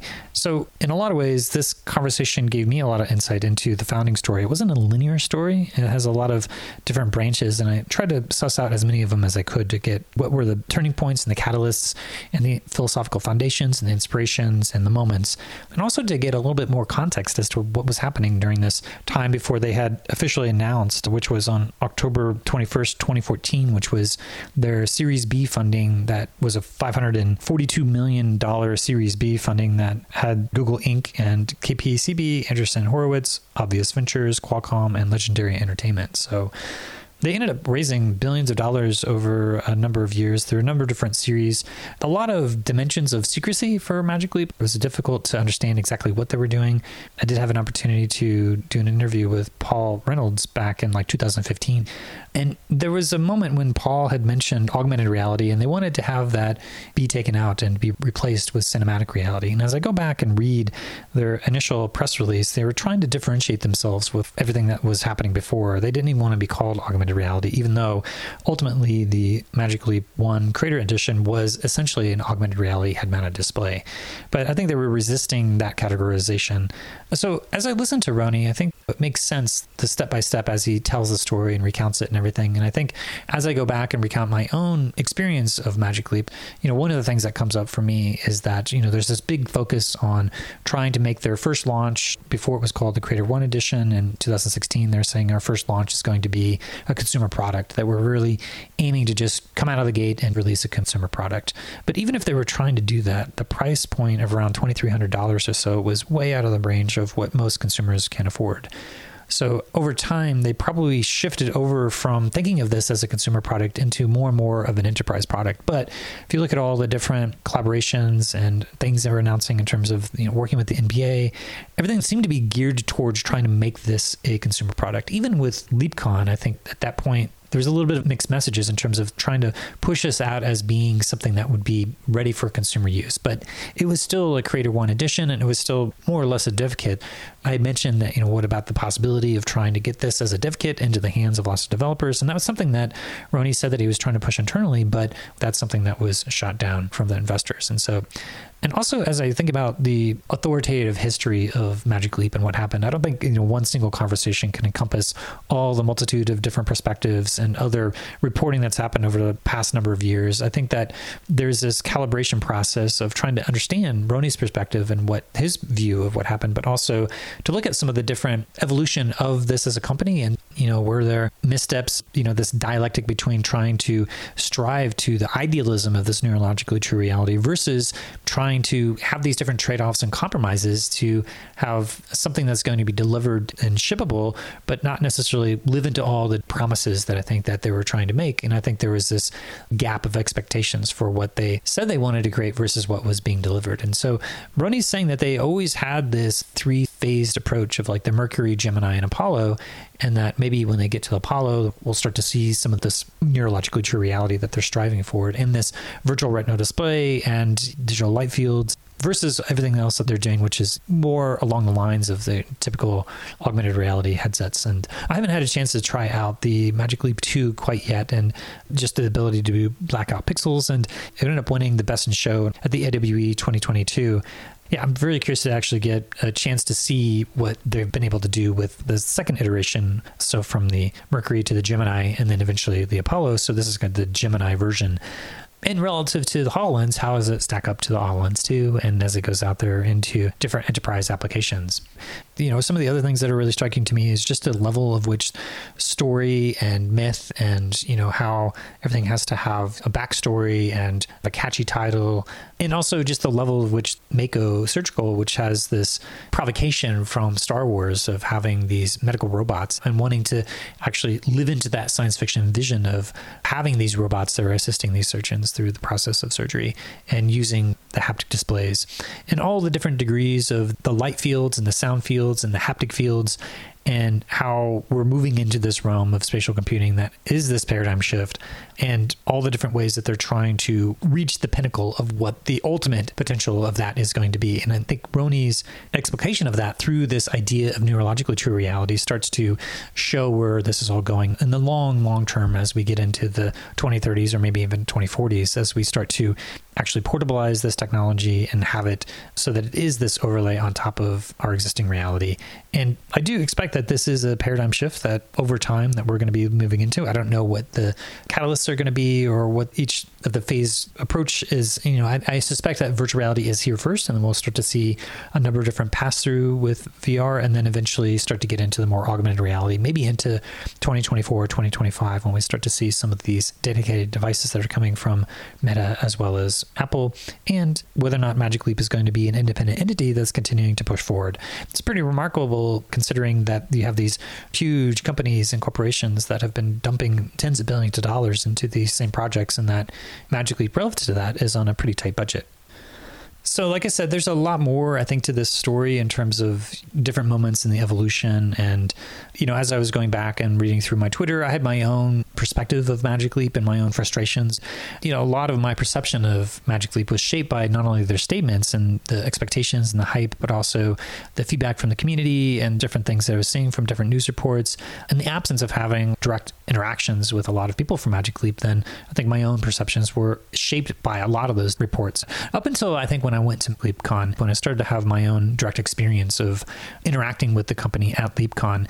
And my takeaway from there was that they were a company that were in stealth for so long and had such a culture of secrecy, and that the launch of the Magic Leap 1 Creator Edition was this shift where they were trying to move from this real stealthy, secretive culture into something that was much more open and trying to foster an ecosystem of developers. And I think that transition was pretty rough. One of the things that I experienced in that was that the opening night party at LeapCon, where they weren't letting any journalists in. And so they were, I guess, afraid that I was going to overhear some proprietary information and whatnot, but they were just super locked down and not letting me into the party. What happened actually was that there was a lot of employees that revolted, and then they were eventually able to get me in. But it was one of these situations where, in having conversations with employees, it was just like this culture clash between the level of secrecy that they had in order to prevent them from leaking a lot of this information out to these competitors and these big tech corporations who were wanting to work on these very similar things, versus trying to cultivate much more of an open ecosystem. So that was my own direct experience of Magic Leap, and I was reflecting upon that a little bit in this conversation. But there was a conversation that Andre Elijah facilitated with a lot of different former employees, just talking about Magic Leap and the role of Magic Leap in the larger XR industry. And I actually aired that as an episode on my podcast. And I think I was trying to step away from my own story and narrative that I had about what Magic Leap was and what they were able to do and what they were able to achieve. Because when you do look at it, they were ahead of their times in a lot of ways. John Gaeta called Ronnie Apovitz someone who is a real deep thinker and incredibly instinctual and intuitive on these things. And so when you think about someone who was trying to push forward this concept of spatial computing and augmented reality, even in the process as virtual reality was first starting to come about. So it's really tapped into a deeper vein of stuff that was on the right track, and how many of these different startups that they had to do within Magic Leap to simultaneously bring all these things together. So they had to downsize by 700 people back in April 22nd of 2020 during the pandemic. And I think a lot of those people have gone on to the wider XR industry and seeded the larger XR industry, bringing forth these concepts of spatial computing, whether that's from Apple or Meta or Snapchat or Microsoft. I mean, from all over the industry and startups, it's had a huge impact on pushing forward these larger memes of XR and spatial computing. So very happy to get a little bit more of the direct inspirations and these concepts that were really driving Ronnie himself into these concepts of neurologically true reality. And I'll have in the description some of the links to the history of XR as he was recording it, predating even from the 60s in computing and these larger concepts of spatial computing. And also an article that he has about neurologically true reality. So that's all I have for today. And I just wanted to thank you for listening to the Voices of VR podcast. And if you enjoy the podcast, then please do spread the word, tell your friends, and consider becoming a member of the Patreon. This is a listener-supported podcast, and so I do rely upon donations from people like yourself in order to continue to bring this coverage. So you can become a member and donate today at patreon.com/voicesofvr. Thanks for listening.